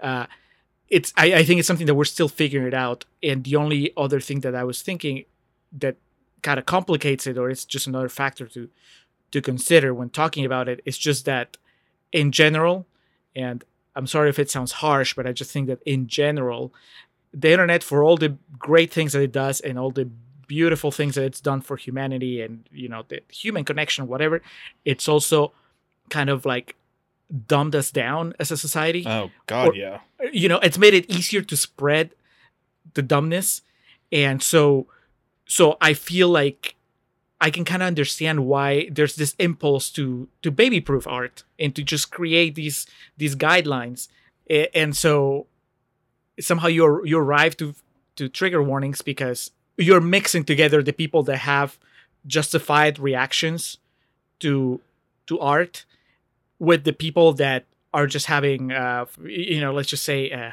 less justified reactions. Or, if you're just having, well, I just don't like it, but you're calling for it to be censored in a way. Twitter is definitive proof of why not everyone deserves to have their voice heard. Like it's as cynical as that may sound. In a democracy, that episode of The Contrarians where Alex and Julio outed themselves as fascists. Yeah, I mean, democracy is one thing. I mean, the whole point of art is to encourage thought and debate, and so the whole idea of trigger warnings, and like with this movie with Heathers, it's watching it through, I was thinking about it through a 2020 lens of like, hey, if someone asked me what this is about, I'd be like, oh, it's this comedy about suicide. And it's like, well, no, you can't say that now. And it's a very fascinating conundrum, I think, because I think a lot of people will just view that at the surface level, like, oh, it's this movie that makes light of suicide. And it's like, no, that's not really how it is. It talks about like how fucking awful it is to be a teenager in some aspects. And I know this movie, like, that's the whole funny part about it. It's just fucking Sherwood, Ohio, all white people, everything's nice. They all have nice cars. They all have huge homes, rich parents and shit like that. But that's, I think the subject that it tackles is interesting. And kind of segueing away from the cancel culture discussion, one of the things I was fascinated about watching this movie, Julio, I don't know. I don't know if this is exclusive to America in terms of like the high school that's run by the popular clique. I know that the awkwardness of being a teenager is universal. I know that for the majority of humans, the period between 11 years old and 15 years old is like the worst time you will go through in your life, just because it's so much mentally and physically going on. But of course, our main characters here a little bit after that.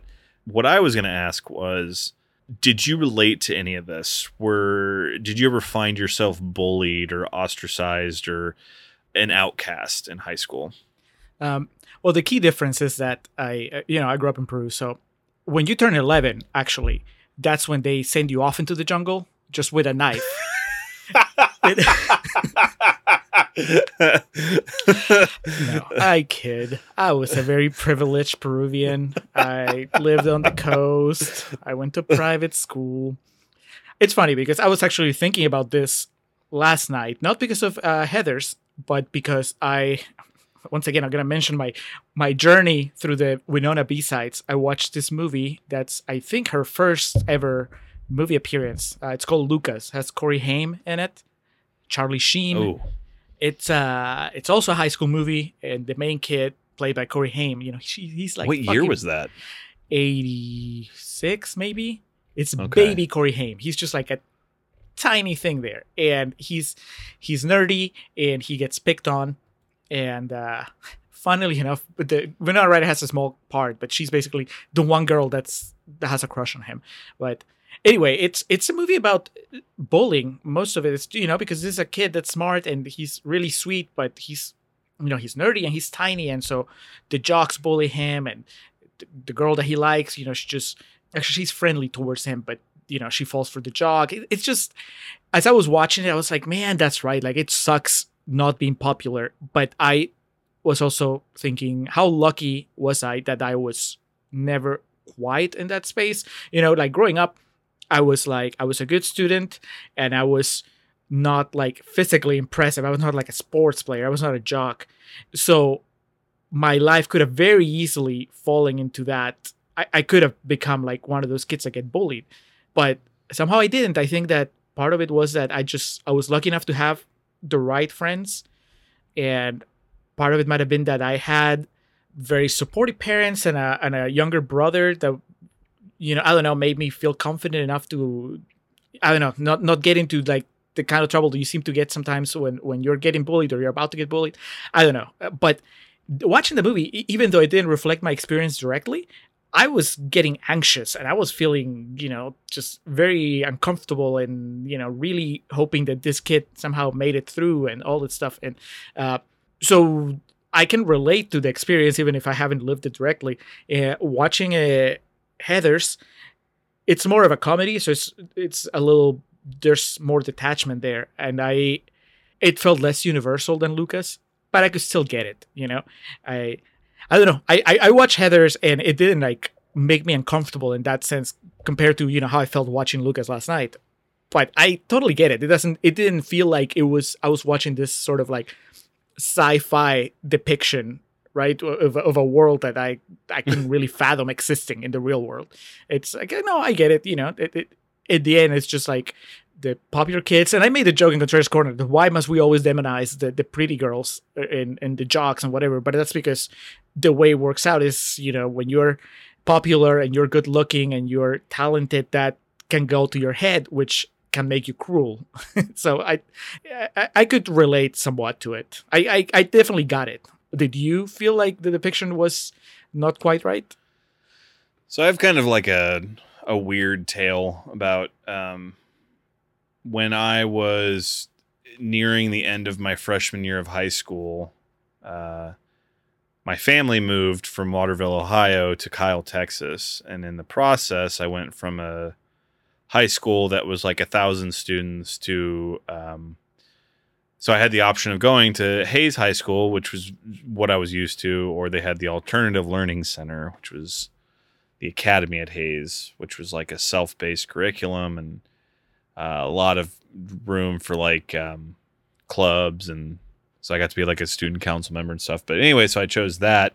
So my last 3 years of high school were fantastic, and like I really enjoyed it. But 5th, 6th, 7th, and my freshman year of high school were just fucking awful. And so I could relate to that. My 8th grade year, I just stopped giving a shit. And like I had a junior high, which junior high was, I believe, 6th, 7th, and 8th, or just 7th and 8th. But so at that point, I was the eldest there. I was part of the eldest class, and I had my friends, and like so I was never a good student, so the social aspect was always big, and it was always really lacking, and I was not a popular kid, and I was bullied pretty regularly. So like, yeah, I see this, and like I remember my freshman year and being bullied, and I watched this, and it made me so thankful for moving. At the time, I hated it. It was a really weird bout of introspection that I had watching this movie. Because I just thought like, man, if we had stayed there, I would have been fucking miserable going through 3 more years at that school, just being, out of place and not really having a crowd and feeling lesser than. And, so watching this, I could kind of relate. And then also like, it would like create a projection of what my future could have been. And I feel like a lot of why I've ended up better and more socially adjusted as I have, because I had that opportunity to switch and go to a school that was more catered to what helped me. So watching this movie, it was a weird bout of introspection. At the same time, to the specifics of the movie, yeah, I could definitely relate with it. Like, you were Martha, God. Is that what you're saying? Yeah, one of the popular girls did trick me into thinking that a girl had a crush on me, and I made a fool of myself, like in that movie. Bitch. Yeah. So I hope she's overweight and has 6 kids and hates her life right now. I as you were talking about it, I was thinking, I made this joke before, but I was doing the which character of Heathers are you BuzzFeed quiz, and I did see, or I can see some echoes of the Winona Ryder character in my high school experience, in the sense of being in that position where you may be silently complicit to things that are not cool, but you're like, I'm not gonna say anything because I don't want to put my own position in danger, right? It's like, I was not picked on, but as an adult, there are things that I remember about my high school years where I wish I'd had the balls to just interfere and go like, okay, stop, this is not cool, right? And I never did. Like, I never picked on anyone, but I remember just being a bystander.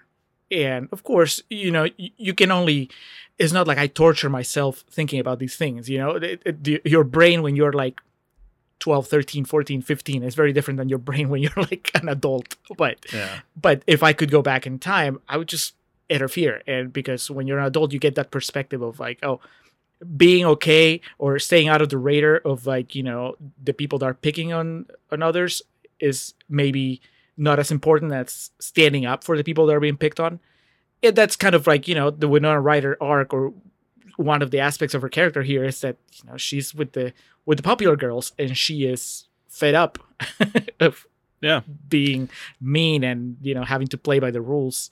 So, yeah, to put a bow on that discussion, I think this is possibly one of the weirder real talks we've ever done in terms of realist. Just like this has been, if you want an insight to us, this is it. But I was trying to really think about it, like my dealings personally with suicide and watching this and just putting myself back in that position. And like I said, it made me really grateful of the life experience and the shift that I did get to have. But also, I don't know, I think, this movie's 30 years old, and the sensationalizing of youth suicide, and it's like, logistically speaking, scientifically speaking, your brain doesn't stop developing until you're like 25. And so of course, like, I don't, not to speak for you or anyone else listening, I've always thought there's like always teenagers think like, well, if I just kill myself, then I'd be out of this. And it seems like this movie does a really good job of showing how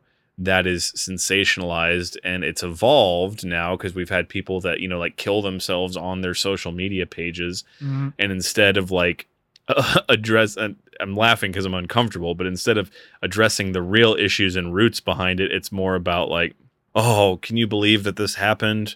And we have to celebrate their life and have to bring to the forefront the dangers of spending too much time doing this or doing that. Or it was weird. It's one of these movies that we've talked about a lot in the summer of Winona, oddly enough, like with The Crucible and what did we just do recently? The idea of these movies that are so dated but still have so much relevancy today and show you like, man, people still don't really get what the fucking point is. Edward Scissorhands, maybe? I believe so. Yes, sir. Yeah. That was it. Yeah. It was not Homefront. Well, that's just a great movie, but I think that's a good bringing it up. Doing those as we have closely one another, it shows like the whole art discussion we had earlier. Yeah, art can just be this really stupid shit that I'm going to drink 6 beers and eat a cheeseburger when I watch it, or it can be these things that I watch and they really like open up these, my schema and these envelopes that I haven't opened in years and have me thinking and wondering about shit and not lamenting, but, just kind of reminiscing. And this was definitely a fascinating one to do that. I think Mean Girls is a better version of this. Like getting back to actually discussing the movie and like the matter at hand. Having seen Jawbreaker, having seen Mean Girls and the things it tries to accomplish, I think Mean Girls succeeds resoundingly, whereas there's some failings to it. Obviously, Mean Girls doesn't have some of the really intense violence and the themes of death, frankly, that this movie does. But I feel what they try to do in that movie is very similar to this. It's paralleled, and I feel that movie does a better job of it. Because I think my main thing is with this movie, it loses its focus in the last 20 minutes. It completely goes off the rails. And throwing it back to you, I know this has probably been the least we've actually focused on a movie since we started this, but I did want to get your thoughts. My opinion being, obviously, I really enjoyed a lot of the movie, but I feel it completely goes off the rails in the last 20 minutes. I think it does. I don't know about completely. I think that the movie does such a good job of being good before it gets to the end that it had to try harder to completely for me to turn on it all the way. But yeah, that final sequence, I mean, the escalation is there as far as, you see the conflict between Winona and Christian Slater get worse and worse. And I can see the logic in it. I can follow the flow of the story, but it just felt like it turned into a different movie. Like we said in Contrarian's Corner, it turns to an action movie, kind of, and it just feels like it's nowhere near as smart as I felt the rest of the movie is. It becomes a cliche. Like, literally that line about, like, can I see your hall pass? I audibly said, what?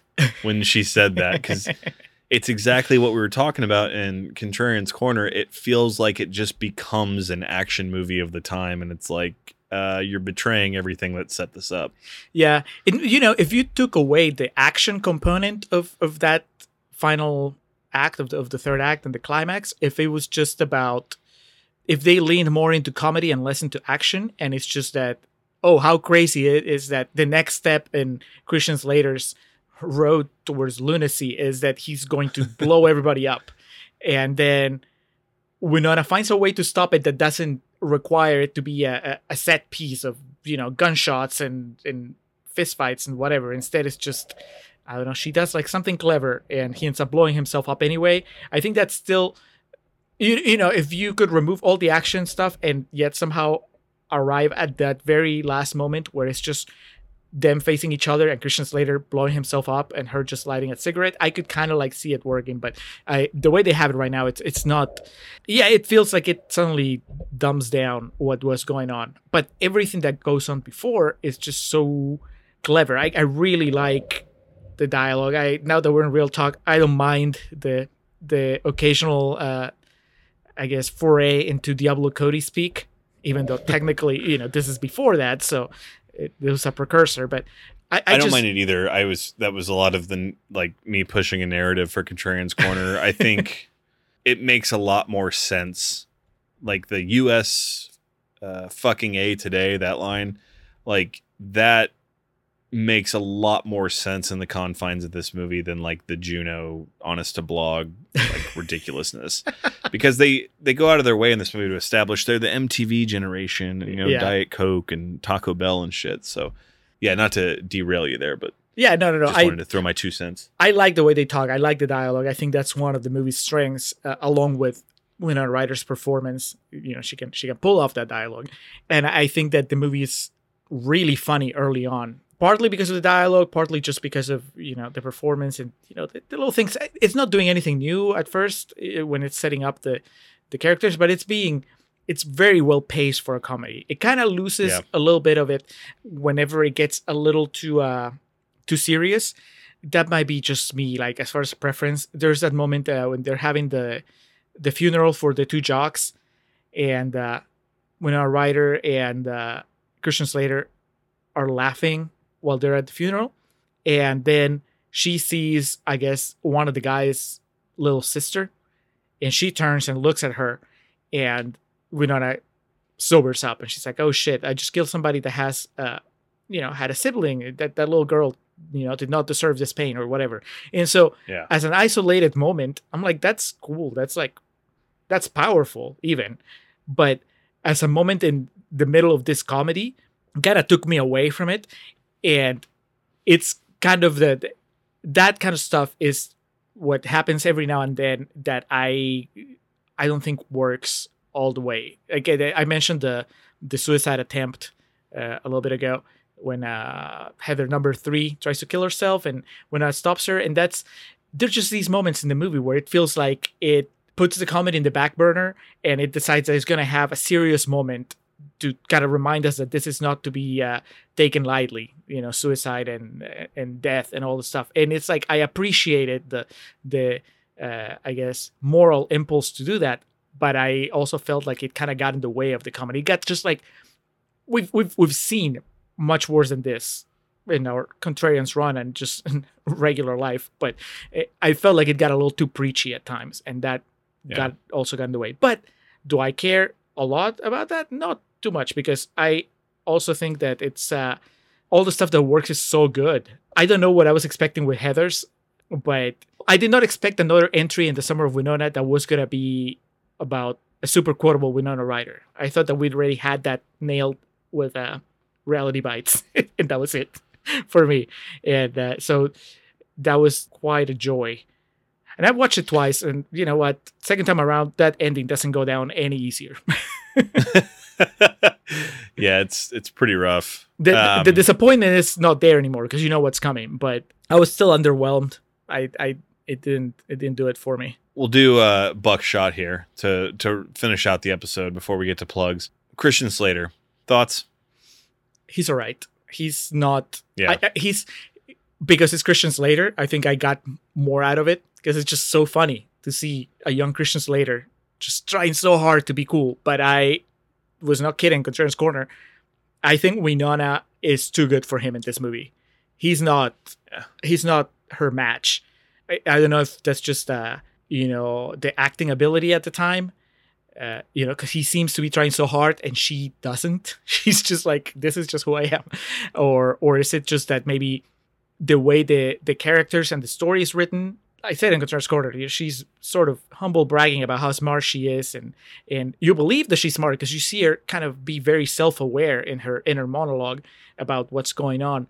And yet, you needed to try harder to sell me that Christian Slater would really have her under his spell for so long. I can't believe that somebody that is apparently as smart as the Winona Ryder character, as Veronica, would fall for Christian Slater's bullshit for so long. I think he's fine. I've said this on the podcast before. If you ever want to see Christian Slater's career-defining performance, you need to watch Very Bad Things from 1998. He's unreal in that movie. And here it's like we and I were texting. He's never been more Christian Slater than he is in this movie. It's to the point of almost caricature. He gets a lot of really good lines and really good moments. He does. And as kind of off base as a lot of it is, it's never to the point where it takes me out of the movie. I'll be like, you're trying a bit hard there, old Slate, but it never takes me completely out. Winona Ryder, I think, like I said, this to me is one of her less Winona-y performances, and I think, as I said a little bit earlier, it's the proverbial mold, the ball of clay. I think here she just exudes potential in so many aspects and is really good. Some of the parts where I would complain about what she's doing would fall way back more on the writing than the actual her acting. I honestly think this is one of my more favorite performances that I've seen in the Summer of Winona. Do you think Winona Ryder, 1989 Winona Ryder, could have pulled off a line like "honest to blog," or is that just unsalvageable? That no one can pull it off. It's Garbage Day or Kelly Rowland's monologue in Freddy vs. Jason. It's just there's no one that could pull it off. Hardest laugh in the movie when they're writing the suicide note for the first Heather, and she tells Christian Slater Heather wouldn't use the word myriad. I laughed really hard at that. And then secondly, because they set the joke up of when they plant all the quote unquote gay evidence on the two jocks, and Christian Slater's he's like mineral water, that they'll know they're gay this way. And then when the cops see him and they're gay, it's like, how do you know? And then he just holds up the mineral water. It's so stupid, but God, I laughed so hard at that. That's definitely one of the hardest, for sure. I was about to say that the whole thing with the mineral water is just perfect setup and payoff. Because that's like comedy writing 101. Yeah. Just like setting up this ridiculous thing and then it pays off like within 5 minutes. I wish I know I laughed a lot. I can't think of anything. If I do, I'll interrupt you and and I'll let you know. But I just know a lot of the stuff that the Winona Ryder said, even if it didn't make me laugh out loud, it made me just like smile and go like, fuck yeah, this is good. Like when she's at the college party and she tells the guy's like, I just want to get laid. And she goes, well, I have a speech that for people that want more than I want to give. And it's like, that he interrupts her and she's like, you don't deserve my speech, or you don't deserve my fucking speech. And she walks off. It's just so funny. It's all on the delivery and the way that they build up to that, but it's good. And then I texted you, it might be the way that she delivers it, but lick it up, baby, lick it up. It's just, I don't know. It just feels so iconic, even though this is the first time I've heard it, but it's just like, how is this line not something that's quoted all the time when people talk about, maybe it doesn't. It always went over my head, but it's not even crucial to the story. It's just like a comment on what the other Heather is saying.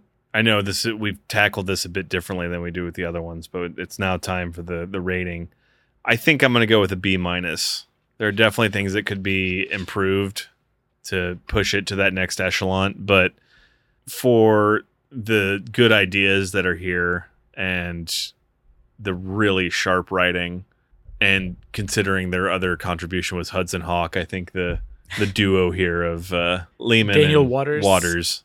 Yeah, I think the stars aligned, and the best they could do here was a B-, but I think it's above average. So that's why I'm going to give it the rating I do. You know what else made me laugh really hard? The second time What's that? they do the interaction between Winona and her parents, where the dad will wonder out loud, why do I do this? And then she says, because you're an idiot. And then he goes, oh yeah, that's right. And then the mom goes, you too.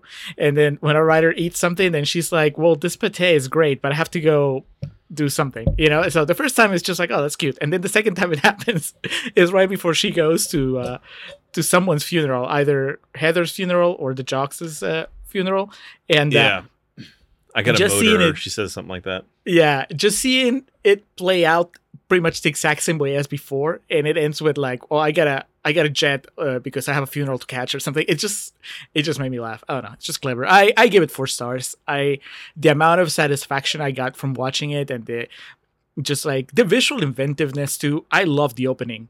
It threw me off because it's just them playing croquet, and then you realize at the end the payoff is that the big reveal is that Winona Ryder is buried, and it's just they're aiming at her head. It's her head. And then she goes, "Dear diary." That's just so good. 4 stars. I have issues with it, but it's still a really good movie. And I would recommend it to anybody that's a fan of Winona Ryder or a fan of those movies that we've been referencing. Mean Girls, Clueless, most high school movies, but this one has teeth. So I think Jawbreaker is a good movie. I definitely need to watch it.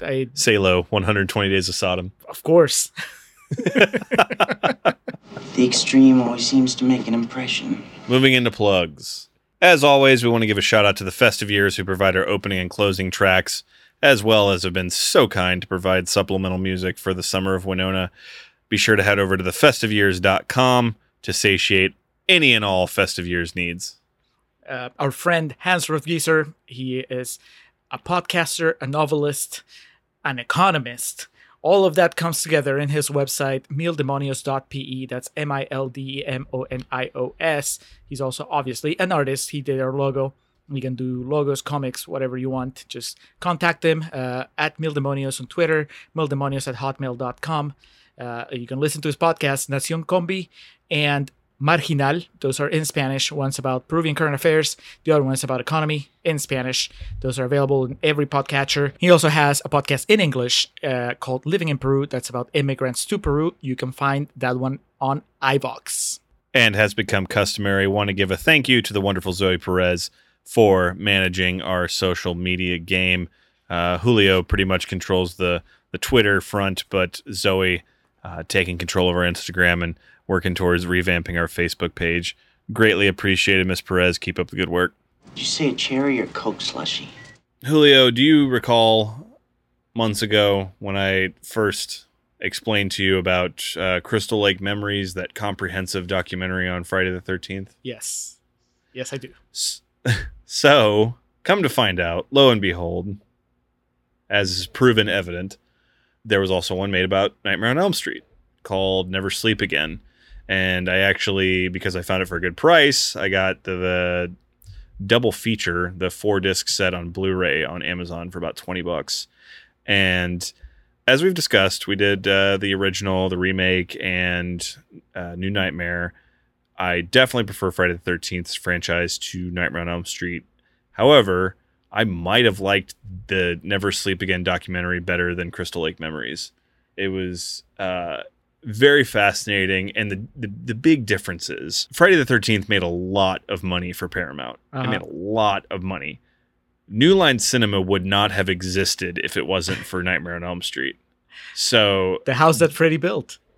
Exactly. That's the last chapter of the documentary. They go through that. And so it makes that part of it more interesting, because they go over like all the movies that New Line did that won Oscars and made like $1 billion and shit like this. And they have, with the exception of Johnny Depp, much like with the Crystal Lake Memories, Kevin Bacon didn't come back to do a part for the documentary, so Johnny Depp's not in there. They do have a deleted scene from Johnny Depp that I'd never seen before in that, but Rennie Harlan directed part 4, and that was like his first break. That was his big break that got him the projects that he got after that.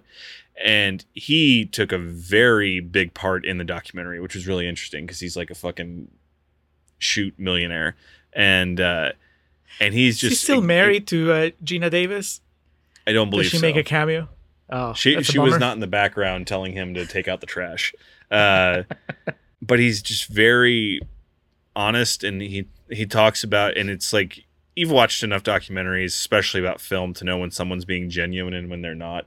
And like, he's so genuine. He's like, if it wasn't for Nightmare on Elm Street, I would have had no career. It's like, New Line gave me the shot to make this movie, and it did really well, and that's why I am where I am today.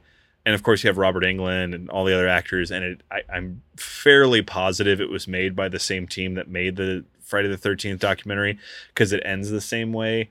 When the credits are rolling for the documentary, they have all the actors they brought back reciting one of their lines from the movie. It's really cool. Does it go all the way to the remake? It does not. It treats the universe as though the remake doesn't happen. But it does do New Nightmare. It does New Nightmare, and it ends at Freddy versus Jason.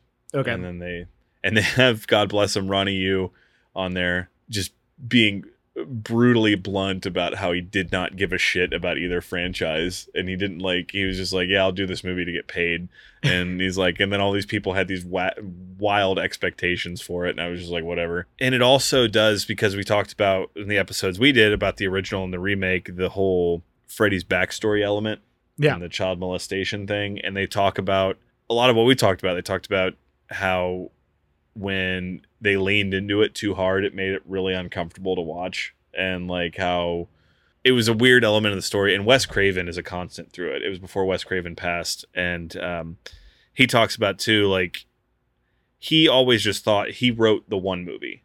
He's like, this is just how I see it, and that's what had happened. And when they added on to it, that's why he came back to do New Nightmare. He's like, well, I can do this modern spin on it. But I think that's probably my favorite part, is the last thing, the last like talking head of it, is Wes Craven says, I imagine when I die, somewhere in my obituary, it'll say invented Freddy Krueger. And then that's when it like fades away. And it's really good. And again, for like, I always talk about, as silly as it is to get emotional about things like slasher movies and pro wrestling like I do, it kind of validates it, because it's so well made, and it shows what these things mean to people and what this franchise means to people. And it did the ultimate task that I thought was undoable, and that it's motivated me to revisit the entire franchise. So we will see how that goes. Will you go past the documentary and into the remake one more time? Once more into the fray, Alex. Nope. We did it.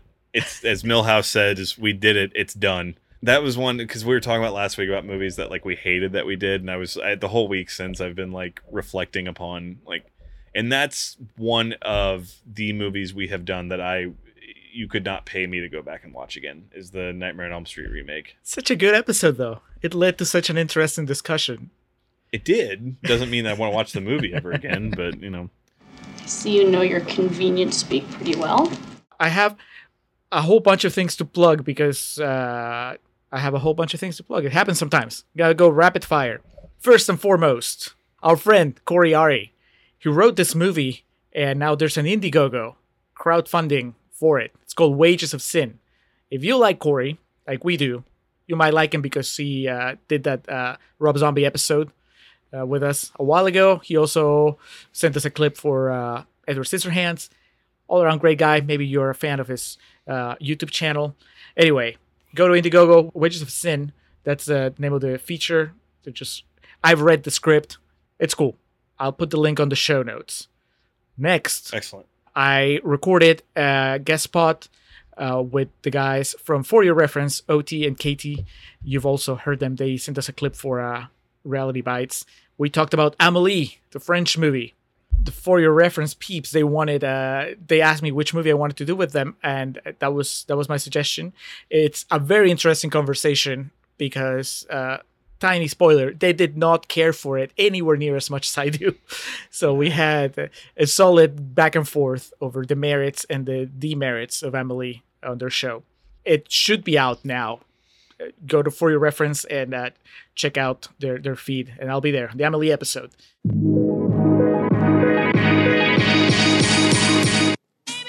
Hey friends and potential lovers, have you ever felt so passionately after watching a TV show or a movie but not have a pal to share it with?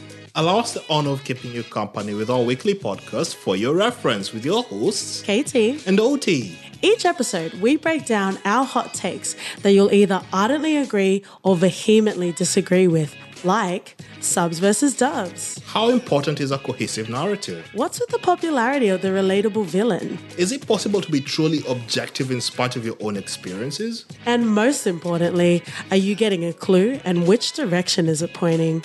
Come on now, it's pointing towards For Your Reference. That's a great reference. If you've got a little room in your rotation for some salacious frivolity, check out For Your Reference wherever you listen to podcasts.